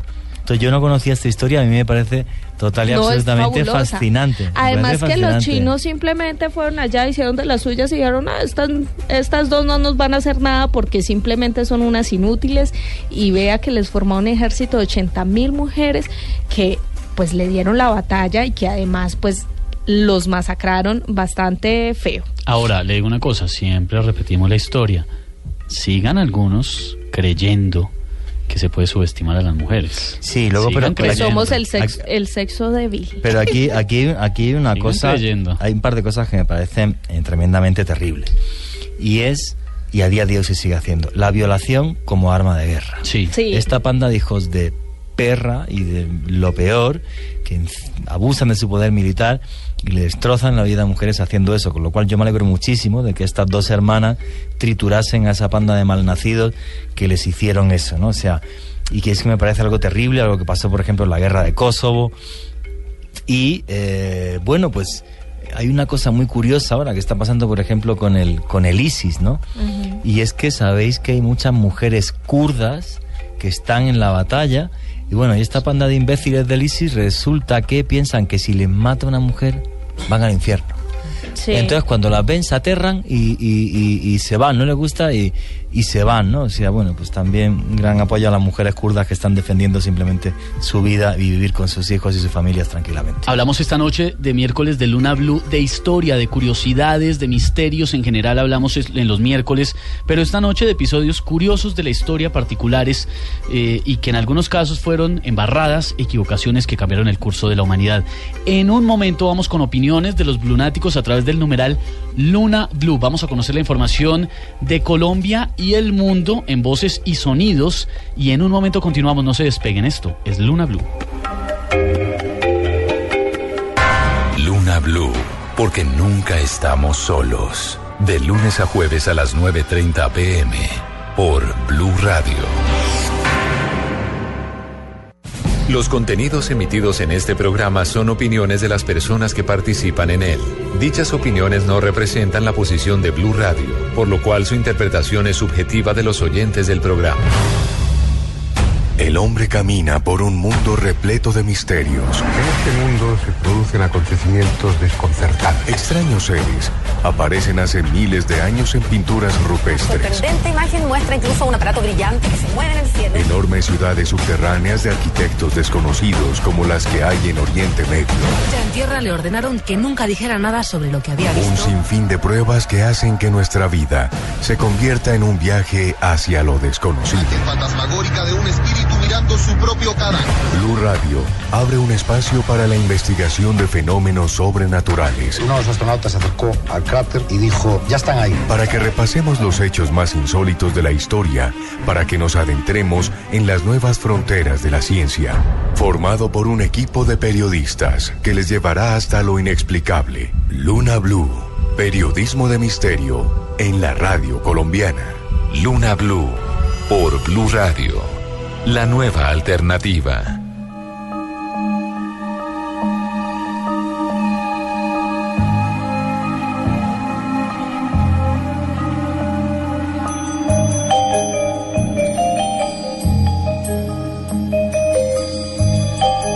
Continuamos en Luna BLU, periodismo de misterio en la radio colombiana. Es miércoles y como ustedes lo saben, los miércoles hablamos de historia, hablamos de curiosidades y misterios que han rodeado la evolución del ser humano. Episodios que por una u otra razón han marcado nuestra existencia. Algunos están repletos de misterio, lo hemos hablado en muchas ocasiones. Hace 8 días hablamos de Egipto, ¿no? La semana pasada hablamos de los misterios de la Gran Pirámide. Exactamente, hablamos de los misterios de la Gran Pirámide, sobre todo porque fue noticia en las últimas semanas y nunca deja de ser noticia. Y esta noche hemos decidido hablar de episodios curiosos o lamentables o divertidos de la historia. Grandes errores de la historia. Grandes embarradas. ¿Usted sabe que nosotros acá en Colombia decimos embarradas? No, tampoco lo sabía. Todos los días vosotros aprendéis algo de español y yo aprendo algo de colombiano. O sea, eso me parece maravilloso. Y en medio de este análisis que hemos hecho, nos hemos encontrado incidentes duros, pero sobre todo hemos llegado a una conclusión, y es que la historia se repite.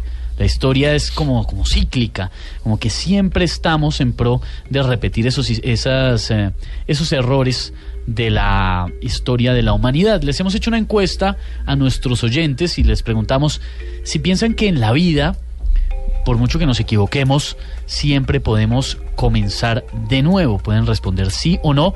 En @LunaBluRadio está nuestra encuesta, pero también a través de numeral Luna BLU pueden opinar sobre el tema.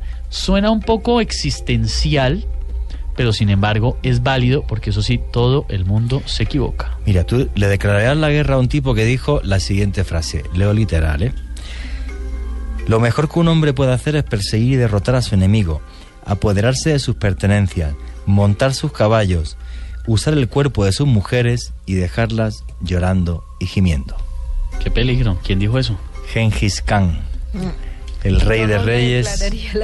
Efectivamente. Bueno, pues Gengis Khan, un día haremos un programa sobre los mongoles, que me parece una historia apasionante. Gengis Khan, que fue el hombre que por sí solo llegó a hacer el mayor imperio del mundo en kilómetros cuadrados. Con 13 años era esclavo, Se llamaba Temujin Yesugai, que significa forjador de hierro y acero. Bueno, pues este señor, cuando ya se había convertido realmente en Gengis Khan, cuando se había quedado con todo el control de Mongolia y llegó hasta la gran muralla china, dijo, ahí va, yo toda la vida peleando aquí en una llanura enorme y tal, y oye, y ahora como asalto castillos y como tiro una muralla. Como era un tipo muy listo, dijo, me han dicho que hay ingenieros al otro lado del mundo, en Persia, que saben hacer máquinas de guerra, que saben romper murallas. Y entonces el tipo, pues mandó 3 embajadores suyos para hablasen con el rey de Cachemira y, pues, oye, pues les consiguiera ingenieros para poder hacer máquinas de guerra, obviamente pagando a los ingenieros y llevándoselos a la frontera con China. Y, bueno, pues el emperador de Cachemira, Aladín Muhammad, no se fió de aquellos 3 tipos, dijo, ahora, estos vienen a por las catapultas, me vienen a conquistar a mí luego, romper las murallas de Cachemira, de Samarcanda, perdón, de su capital. Total, que bueno, les cortó la cabeza. Y a uno de ellos, de los 3 eran 2 mongoles y un musulmán. Sabéis que Gengis Khan permitía la libertad religiosa justamente a todo el mundo. Le mandó la cabeza decapitada del embajador musulmán que envió. Entonces Gengis Khan dijo, muy bien, cogió, le mandó un ejército de 100.000 hombres, arrasó Cachemira, conquistó Samarcanda, y los generales mongoles a Aladín Muhammad lo mataron delante de todo el mundo, echándole plata hirviendo en los ojos y en la boca. Y ya que estaba ahí, pues bueno, ya que estaban allí, pues al final acabaron llegando hasta Turquía y conquistó, así se hizo parte de ese grandísimo imperio. Obviamente Aladín Muhammad se equivocó, porque al final Gengis Khan consiguió sus máquinas de guerra y consiguió entrar además en China, y bueno, dicen que murió en batalla incluso. Es más, comentan que les daba ya tanto miedo a los chinos que la última batalla la ganó muerto, la amarraron al caballo, era un cadáver, ni siquiera estaba vivo. Un día contaremos la historia de los mongoles, pero fijaros qué historia, ¿no? O sea, Aladín Muhammad, en vez de haber negociado y haber enviado las catapultas, que al final las consiguió obviamente, pues por esta afrenta, pues claro, o sea, Gengis Khan, que era un tipo que tenía ciertas cosas que nos aterrarán, ya lo contaremos con calma. Bueno, el 5% de la población asiática desciende directamente de Gengis Khan, entre la cantidad de mujeres que violó más las esposas que tuvo. Juan Jesús, hace un momento hablábamos antes de la pausa en esta noche de historia en Luna BLU sobre cómo los libros de historia cambian, se dinamizan o simplemente nos ofrecen una óptica muy diferente. ¿Qué tan grave es que estemos aprendiendo cosas que no son acertadas? ¿Qué tan grave es que haya gente que cambie la historia y la ponga de otra forma? El problema, bueno, yo he visto cambiar la historia 2 veces en mi vida, además fui testigo y lo viví. La primera vez fue aquí en América Latina. Tú cogías los libros de historia hace pocos años y decían que las 2 primeras civilizaciones americanas nacen a la vez. Una es en Perú, la Chavín de Huántar, 1500 a.C., y la otra, la cultura olmeca, en el Golfo de México, en concreto la primera ciudad, la ciudad de la Venta, en torno al 1500 a.C., que antes aquí en este continente se iban taparrabos y que de civilizaciones nada de nada. Bueno, pues yo entrevisté, y en un documental también, otro día lo pongo en el Twitter, entrevisté a Rushdie, fui el primer español que estuvo en Perú, cuando Rushdie demuestra que las pirámides y la ciudad de Caral en Perú tienen 5.000 años de historia. Y me lo dijo casi llorando, me dijo, los primeros años me iban a triturar. O sea, me iban a triturar.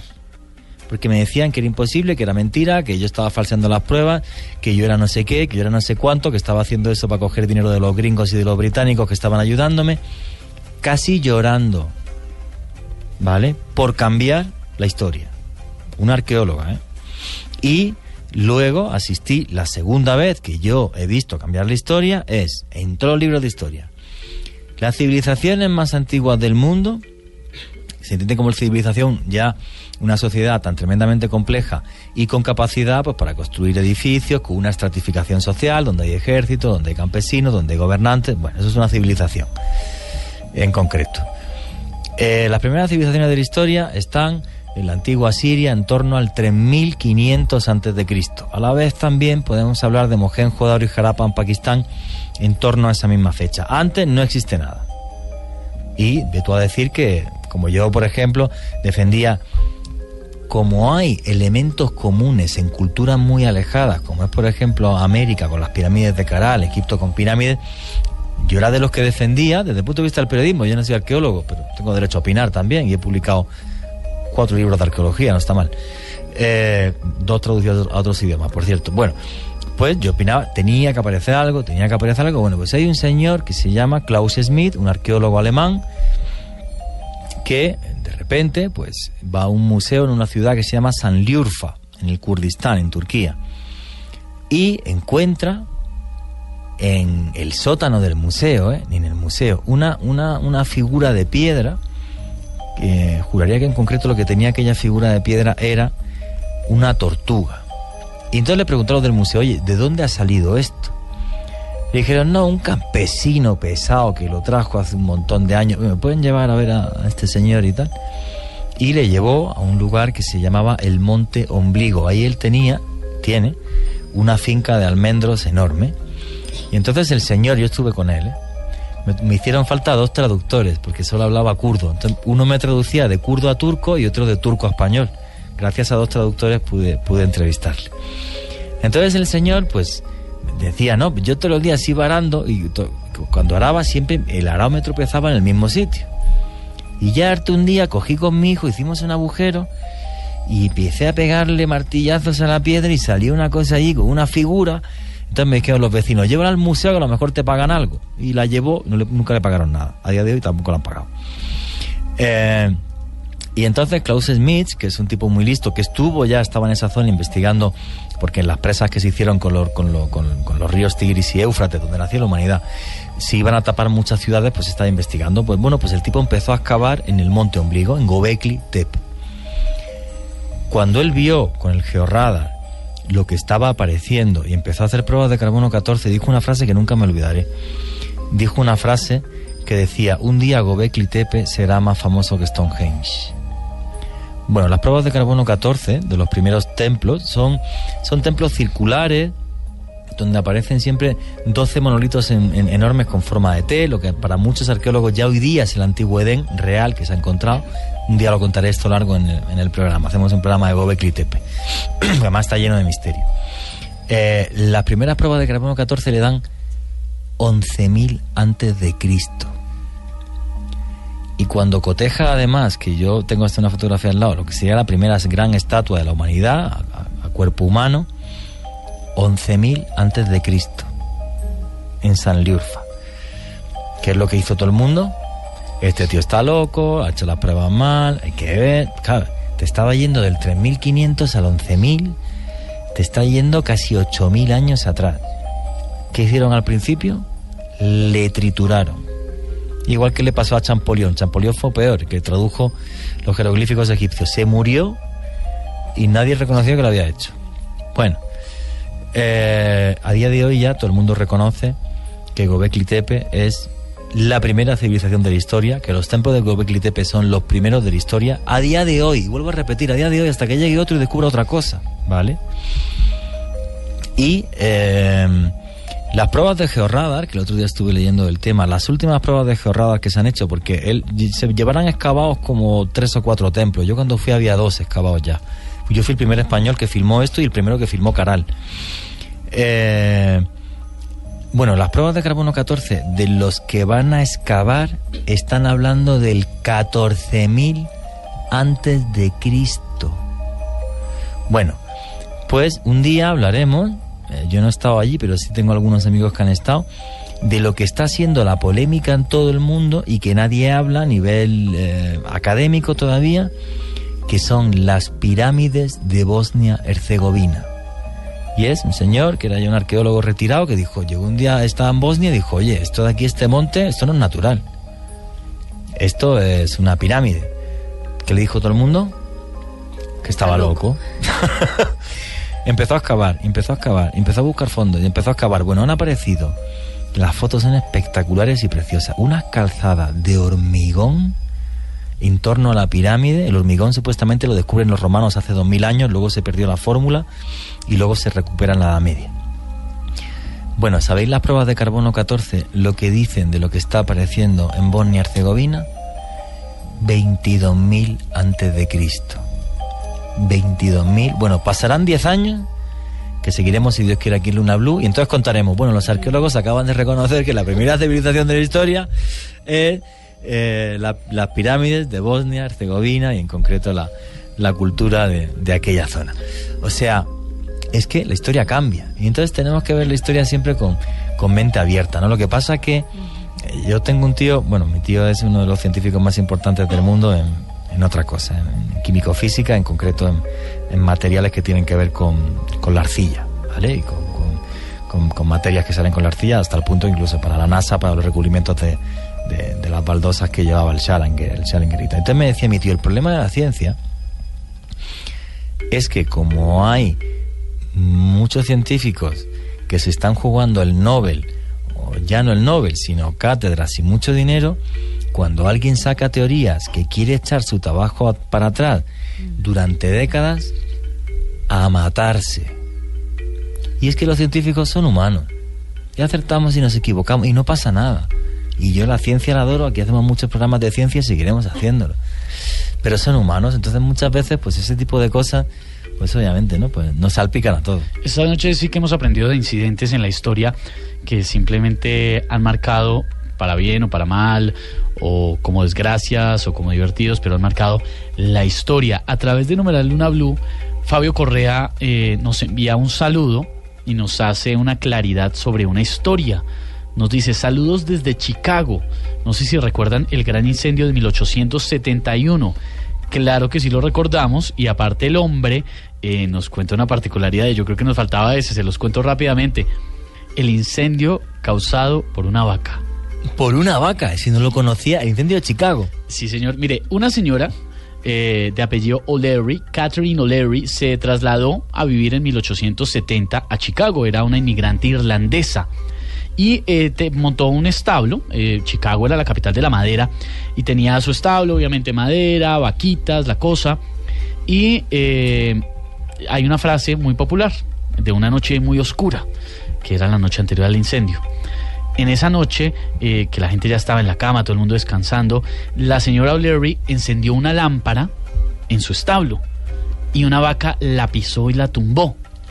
Y ese incendio, que empezó a crecer ahí rápidamente, terminó destruyendo la ciudad de Chicago. Un incendio de grandes proporciones, todo por culpa de la vaca. Y sí, la culpa es de la vaca, como dicen, como dicen algunos popularmente. El incendio pues fue gravísimo, devastó la ciudad de Chicago. Esto fue en 1871 a las 9 de la noche. La señora estaba cuidando sus vacas y esta vaca pateó la lámpara, una lámpara de petróleo. Se prendió ese incendio, las llamas se avivaron rápidamente, además porque el viento soplaba demasiado fuerte, y este incendio pues consumió gran parte de la ciudad y también pasó a la historia.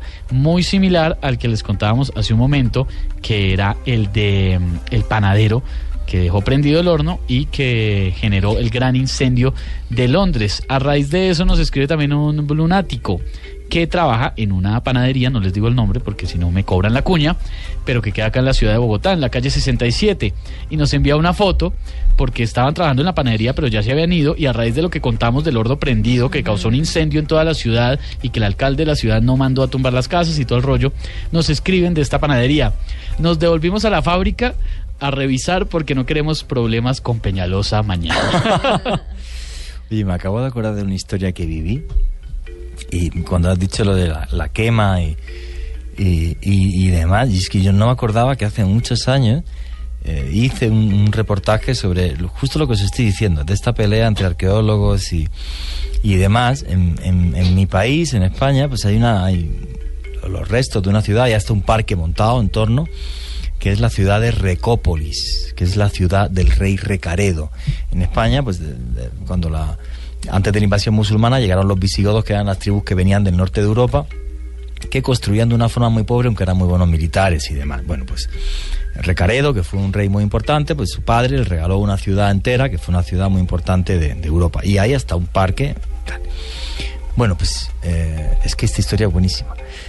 Un tipo que era cazador, que es una persona de X posición social en mi país, le llevan los cazadores a los guías, que él tenía para ir a cazar a ciertos sitios. Entonces le dice uno de los guías: no, vamos a ir donde Repópolis.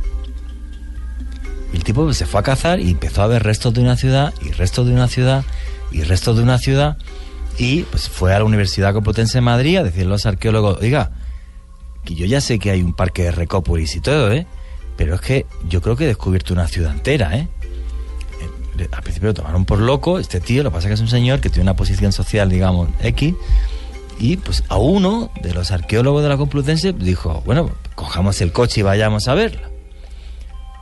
Bueno, una ciudad, pero que no os podéis imaginar, en lo alto de una montaña, es como estar resguardada por un río bastante grande, y todavía se ve. Yo fui el primero que grabó aquellos restos, y entonces, claro, este arqueólogo uno de los más prestigiosos de mi país, me acuerdo que me decía: me van a matar. Dice, porque me he repasado todos los textos y el parque y toda la plata que se han gastado se han equivocado.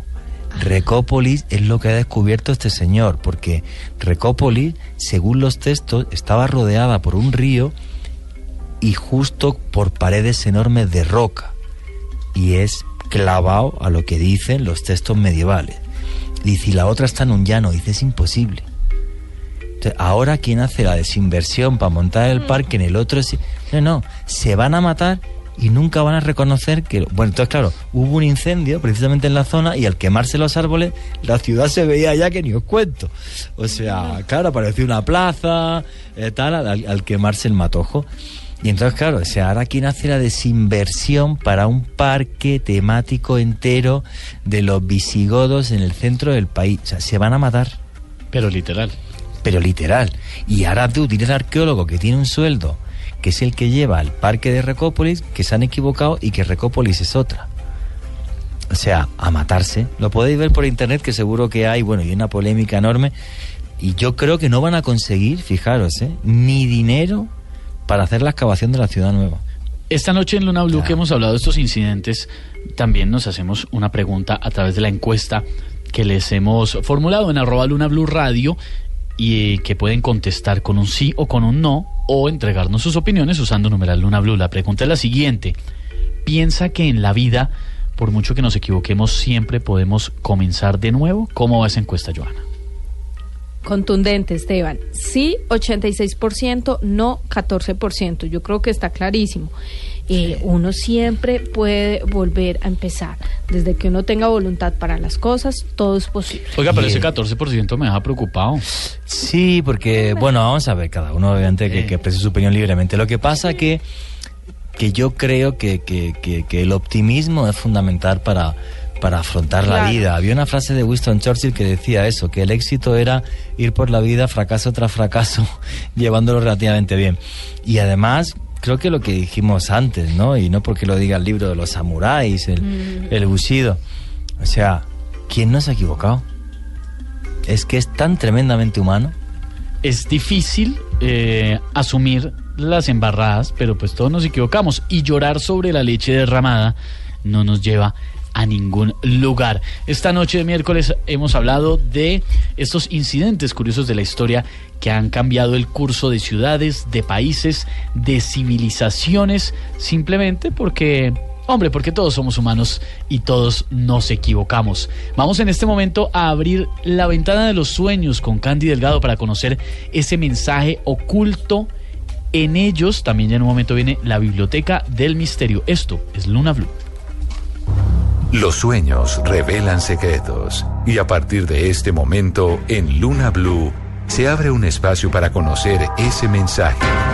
Llámenos ya en Bogotá al 652-8510 y en el resto del país al 018.000 124070. Cuéntenos sus sueños y nosotros le contamos su significado.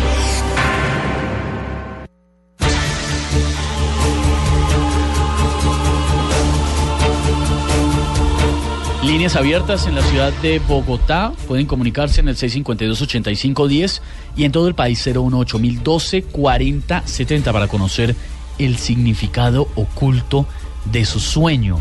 También a través del numeral Luna BLU y de nuestro correo electrónico lunablu@bluradio.com.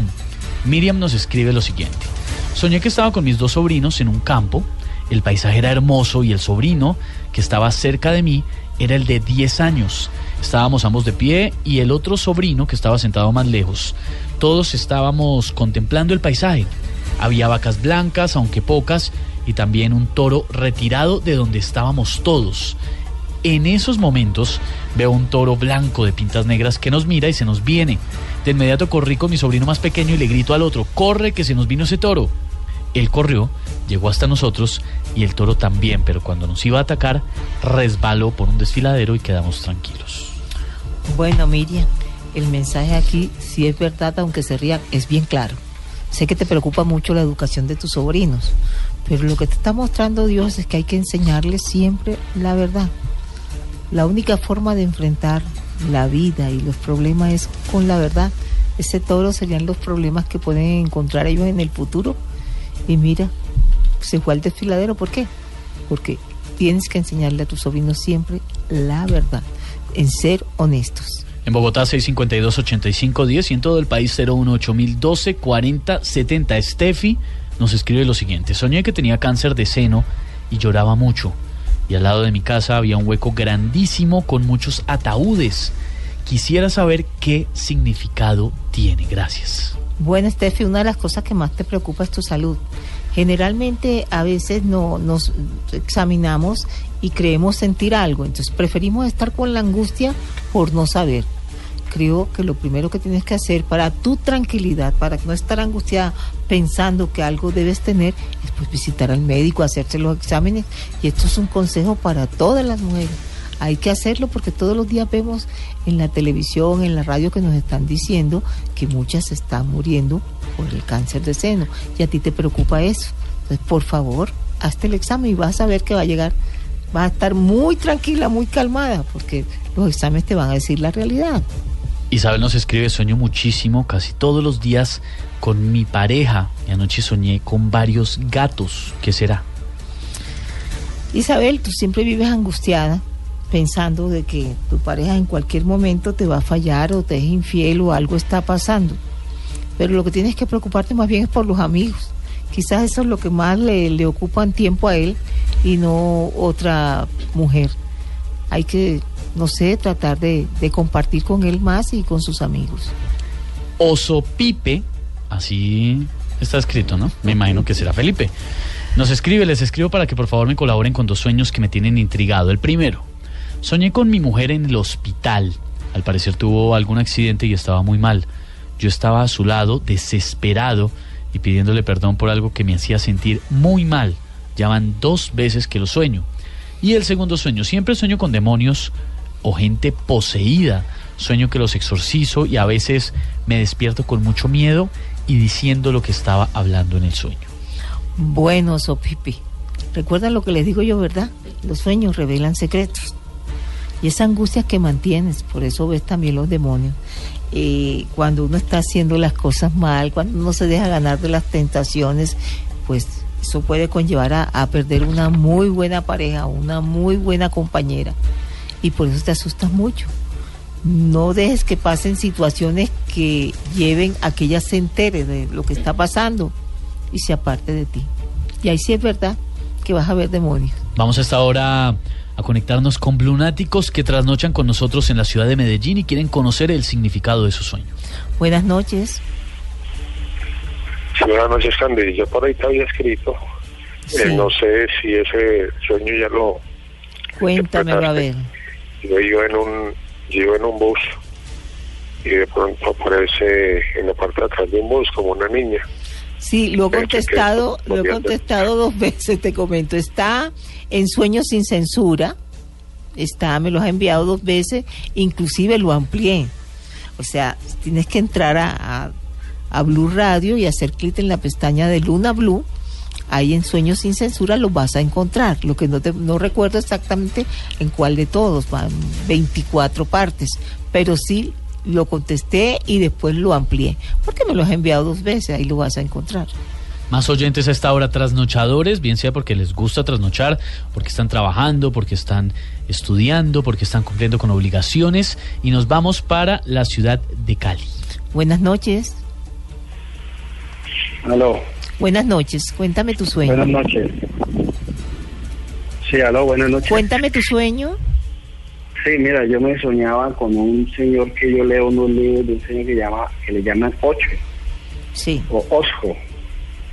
Yo vivo aquí en Cali, en las lomas de Siloé, que es que él por acá arriba estaba por acá y que él tenía un grupo de discípulos, que yo lo observaba y que él salía corriendo como un muchacho joven, pero él es un hombre pues ya siempre de edad. Ajá. Y luego me veía en una casa como de ventanas pues así abiertas, cerraba los ojos como para hacer una meditación, y cuando abrí los ojos miro al cielo y veo el firmamento lleno de estrellas. Sí. Gracias, ese es el sueño. Bueno, mira que es importante. A veces uno, no sé, no podría decir que pierde la fe, no. Acá uno de pronto lo enseñan o lo educan dentro de una religión, de unas creencias, y eso es lo que te está mostrando Dios. Tú tienes tus propias creencias. Es posible que alguien se acerque a ti y te quiera mostrar otras cosas, pero tú sabes lo que quieres, para dónde vas y cuán importante es tu fe y la educación que te dio tu familia. Esta noche tenemos que enviar un saludo muy especial a toda la gente que está en Manizales y que nos escucha a través de nuestra nueva frecuencia de Blue Radio 91.1 FM, y también en Cartagena ya estamos en FM en los 93.5. Un abrazo muy grande para todos los que están conectados en estas nuevas frecuencias de Blue Radio y que trasnochan esta noche en Luna BLU. Nos vamos a esta hora para Sogamoso, donde también hay blunáticos que quieren conocer el significado de su sueño. Buenas noches. Aló, muy buenas noches, Candy. Cuéntame tu sueño. Pues recibo una felicitación muy grande por su programa, siempre lo escucho. Gracias. Pues yo he escuchado siempre que nos comentan que el sueño es mejor que lo cuente directamente la persona que sueña. Pues este sueño es de mi esposo, pero pues estoy un poco preocupada y él no quiere llamar para saber. Sí, dime. Pues él soñó hace como unos 2 meses que lo picó una araña. Sí. Entonces él pues se rascó, la araña le formó una ronchita, pero él no mató la araña. Ajá. Entonces después empezó por todos los poros del cuerpo a salirle arañas. Entonces él gritó, yo me desperté, lo desperté y me comentó el sueño. Pues quisiera saber qué significa. Bueno, lo primero para ti es decirte que voy a tratar de hacer una interpretación aproximada, porque son tus palabras, muchas veces omiten algo y el mensaje cambia totalmente. Pero por lo que estoy viendo, pues yo creo que tu esposo no debería asustarse, porque a lo mejor él le tiene miedo a las arañas, pero aquí lo que le está diciendo el mensaje es que aunque la situación se haya tornado difícil, sobre todo en la parte económica y laboral, todo tiene que ser como siempre lo ha hecho él, no tenerle miedo al trabajo. Él no le teme, él sabe que tiene que ser responsable, y aunque le gusta ser perfeccionista como las arañas, él lo va a conseguir. O sea, tiene muchas oportunidades. Por eso ver salir de su cuerpo varias arañas es casi decirle, son muchas oportunidades, solo tienes que tener la perseverancia de lo que hablábamos hoy para conseguir el objetivo. Meli nos escribe: soñé que estaba en la finca de mis abuelos, que ya fallecieron, y me encontraban en el baño con un fantasma de una niña. Detrás del baño la esposa de un tío estaba cocinando en una olla grande y al tratar de bajarla derramó todo. Después de eso un primo me pidió que fuera a su casa por un vino de consagración. Bueno, Meli, tú eres como muy alejada de la familia. La verdad que esto es un poquito duro lo que te voy a decir, pero siempre estás pensando lo peor de ellos. Y no los llegas a conocer muy bien o a tratar, o no los dejas que se expliquen cuando sucede alguna situación que le compete a toda la familia. Solo crees lo que te pueda decir alguna persona muy cercana a ti, que es así, puede estar mintiéndote. Sigan comunicándose con nosotros en Bogotá al 652-8510 y en todo el país al 018-1240-70, también al numeral Luna BLU, para conocer el significado de su sueño.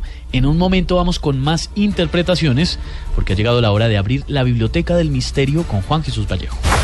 Novelas que nos transportan a épocas donde existían los vampiros, libros que nos hablan de los poderes de la mente, obras que investigan la realidad de lo inexplicable, la Biblioteca del Misterio. Conozca en esta sección los libros que usted debe tener para convertirse en un investigador de lo desconocido. La Biblioteca del Misterio en Luna BLU, el programa de misterio de la radio colombiana. Bueno, pues Steven Spielberg es un genio y su próxima película va del libro que tengo ahora mismo en las manos.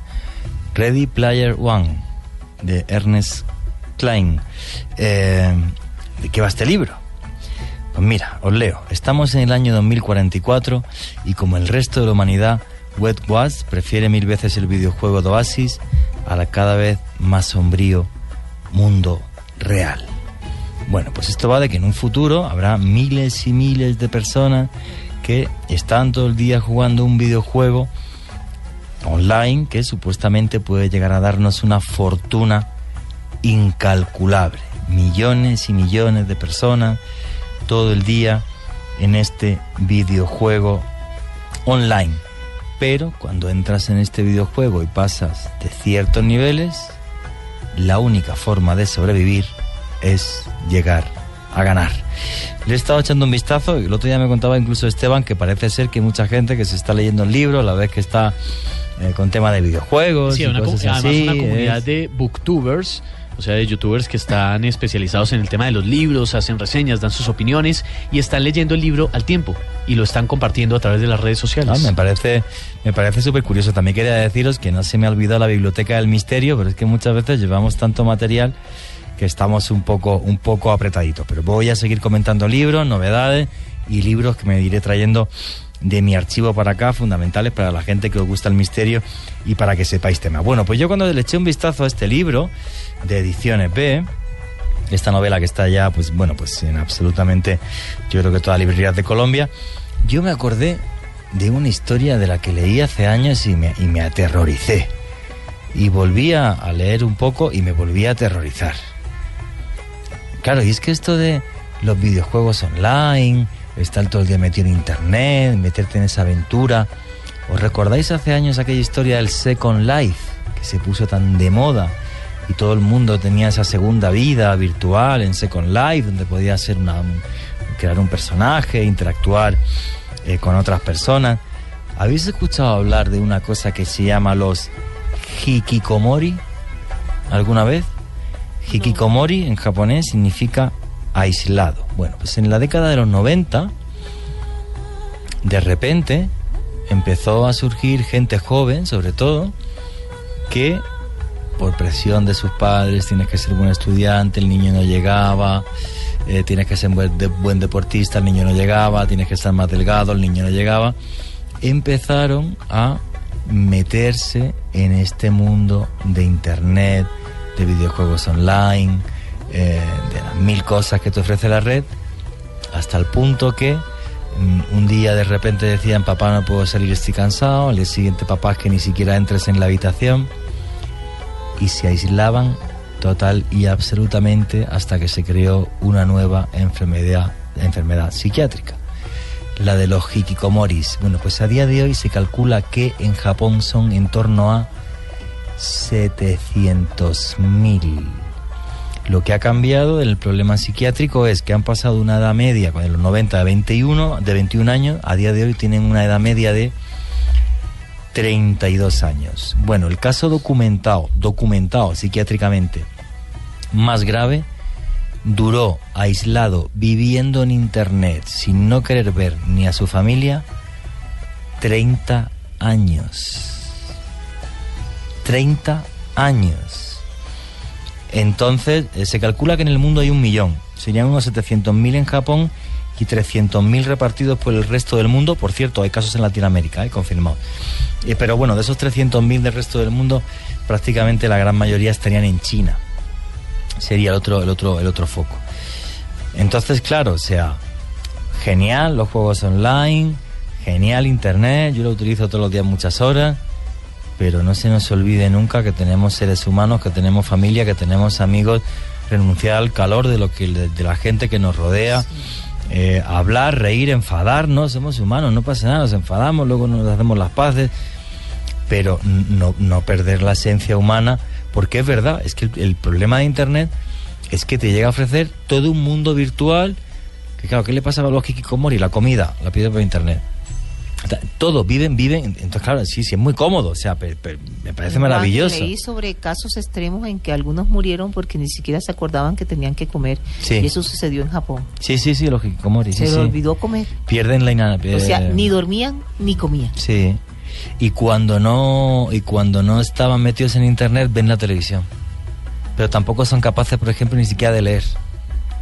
Nada. O sea, montan una vida en una película irreal delante y no pueden salir de ahí. Bueno, en Japón hay unidades especializadas psiquiátricas solo para este terrible problema. Entonces, a colación de esta novela y de cómo puedes vivir todo el día en un videojuego y hasta que parezca que te vaya la vida en eso, pues que recordemos que es maravilloso, lo repito, el tema de la red, pero qué maravilloso también es sentir un beso de tu mujer, el abrazo de un amigo y hasta el pelearte un día con él, que no pasa nada, luego vas a hacer las paces y listo, te tomas 2 botellas de guaro y todos contentos. Pero se nos olvida que el ser humano lleva miles de años interactuando y simplemente el cerebro se funde, mira, si no hay interacción social. Como mínimo 4 millones de años y como seres humanos se calcula que 150.000 tal y como somos hoy. Y claro, o sea, es que nunca tenemos que olvidar eso. Nunca. Eso puede derivar de una generación de chiflados. Y mira, yo hay una cosa, por ejemplo, que comentaba alguna vez en debates, con mi etapa en televisión en Telemadrid, y yo comentaba, vamos a ver, que a mí me parece genial que los niños hoy día tengan un montón de videojuegos y de cosas, que me parece genial, y además hay videojuegos en educativo, otros no, son una barbaridad, pero bueno. Pero el que juegue en la calle de vez en cuando a la pelota, oye, pues yo creo que también es igual de bueno, ¿eh? Entonces sí, que en la calle hay peligro, que no sé qué, que los coches, que si tal, que si Pascual, que... Sí, pero es que los niños tienen que jugar y relacionarse entre ellos. Si solamente lo hacen en el colegio, mal. Creo yo, no tengo hijos, o sea, a lo mejor estoy hablando por tal, pero no se nos puede olvidar el fundamento tremendo que tiene que los seres humanos somos seres gregarios. Eso significa que si no estamos en sociedades rodeados, no somos nadie. Que una máquina es muy bonito y el videojuego y el internet y tal, pero que eso no nos hace más humanos que otras cosas. Hace poco se hizo viral un video de un bebé no me acuerdo de la edad, de meses creo, de pronto un añito por ahí, que tenía una revista en su mano.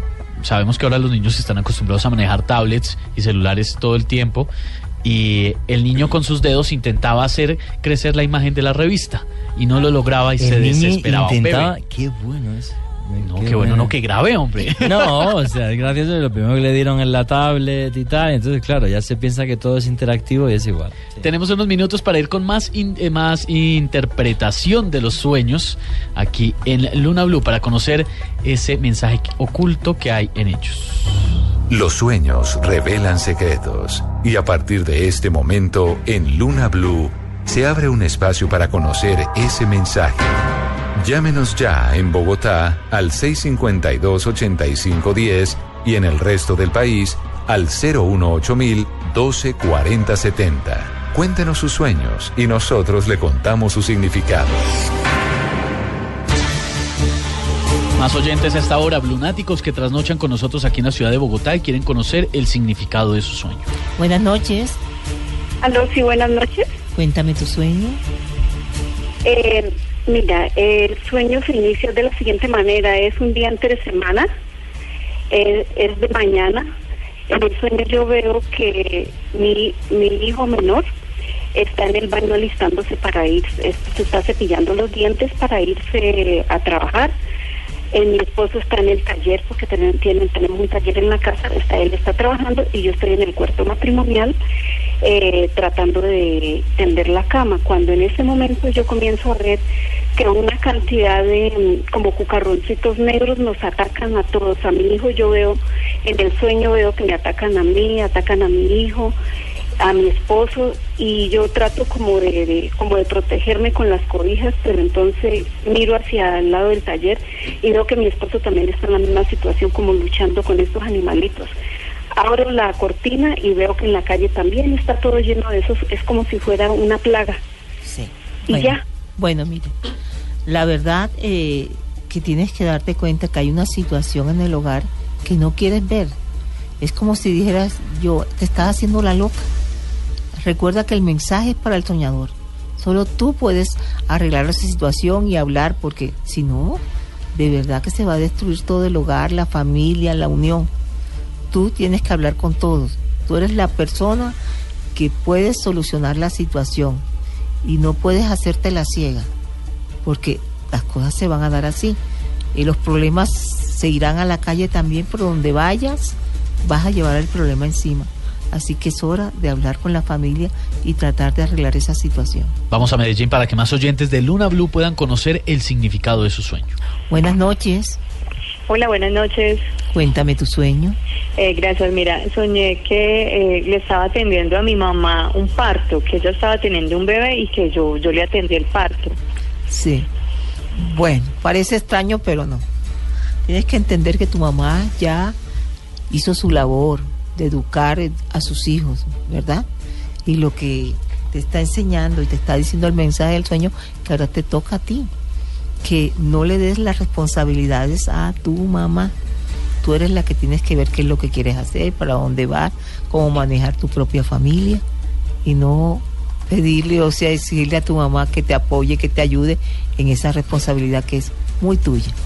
Andy Bello nos escribe a través de numeral Luna BLU: soñé con una lluvia de estrellas rojas, no me hacían daño, pero sí a las personas que amo. Bueno, Andy, te das cuenta de que muchas veces uno, sin darse cuenta, le puede hacer daño a las personas que más quiere. O sea, no por alcanzar tus objetivos, por alcanzar lo que quieres, tienes que pisotear a tu familia, ni pelear con ella. Simplemente explícales qué es lo que quieres y si te pueden apoyar, bien. Si no, no tienes por qué crear resentimiento o rencor hacia ellos. Háblales, a lo mejor te escuchan y te pueden apoyar. Vamos cerrando la puerta del misterio por esta noche en Luna BLU, en el miércoles de historia. Hemos hecho un recorrido por hechos o situaciones curiosas, fuera de lo común, que marcaron la historia para bien o para mal. Y lo más importante, no hay que tener miedo a equivocarse. El miedo es no hacer nada. Pero también es importante no repetir estas historias que les compartimos el día de hoy, porque realmente hay unas que son unas grandes, pero grandes estupideces humanas. Si los gorriones, a mí me ha dejado... No, belleza, ¿no? ¿Cómo nos fue con nuestra encuesta, Joana? Esteban siguió exactamente igual. Los lunáticos participaron mucho, pero fue contundente. 87% dice que sí piensan que la vida, por mucho que nos equivoquemos, siempre podremos empezar de nuevo, y el 13% dice que no. Sigo preocupado por ese 13-14%. Bueno, pero Esteban, recuerda lo que yo les digo siempre, sea la edad que sea, siempre se puede empezar de cero. Claro. Por supuesto que sí. Eso sí. Vamos cerrando la puerta del misterio por esta noche en Luna BLU. Los esperamos de lunes a jueves desde las 9:30 de la noche. Este equipo de investigadores y periodistas liderado por Juan Jesús Vallejo, con Joana Arenas, Candy Delgado, Ricardo Acevedo, Leonardo Bautista y quien les habla, Esteban Hernández. Los dejamos en compañía de la información de Colombia y del mundo en Voces y Sonidos con Carlos Andrés García, y ya viene también la buena música. Esto es Blue Radio, la nueva alternativa.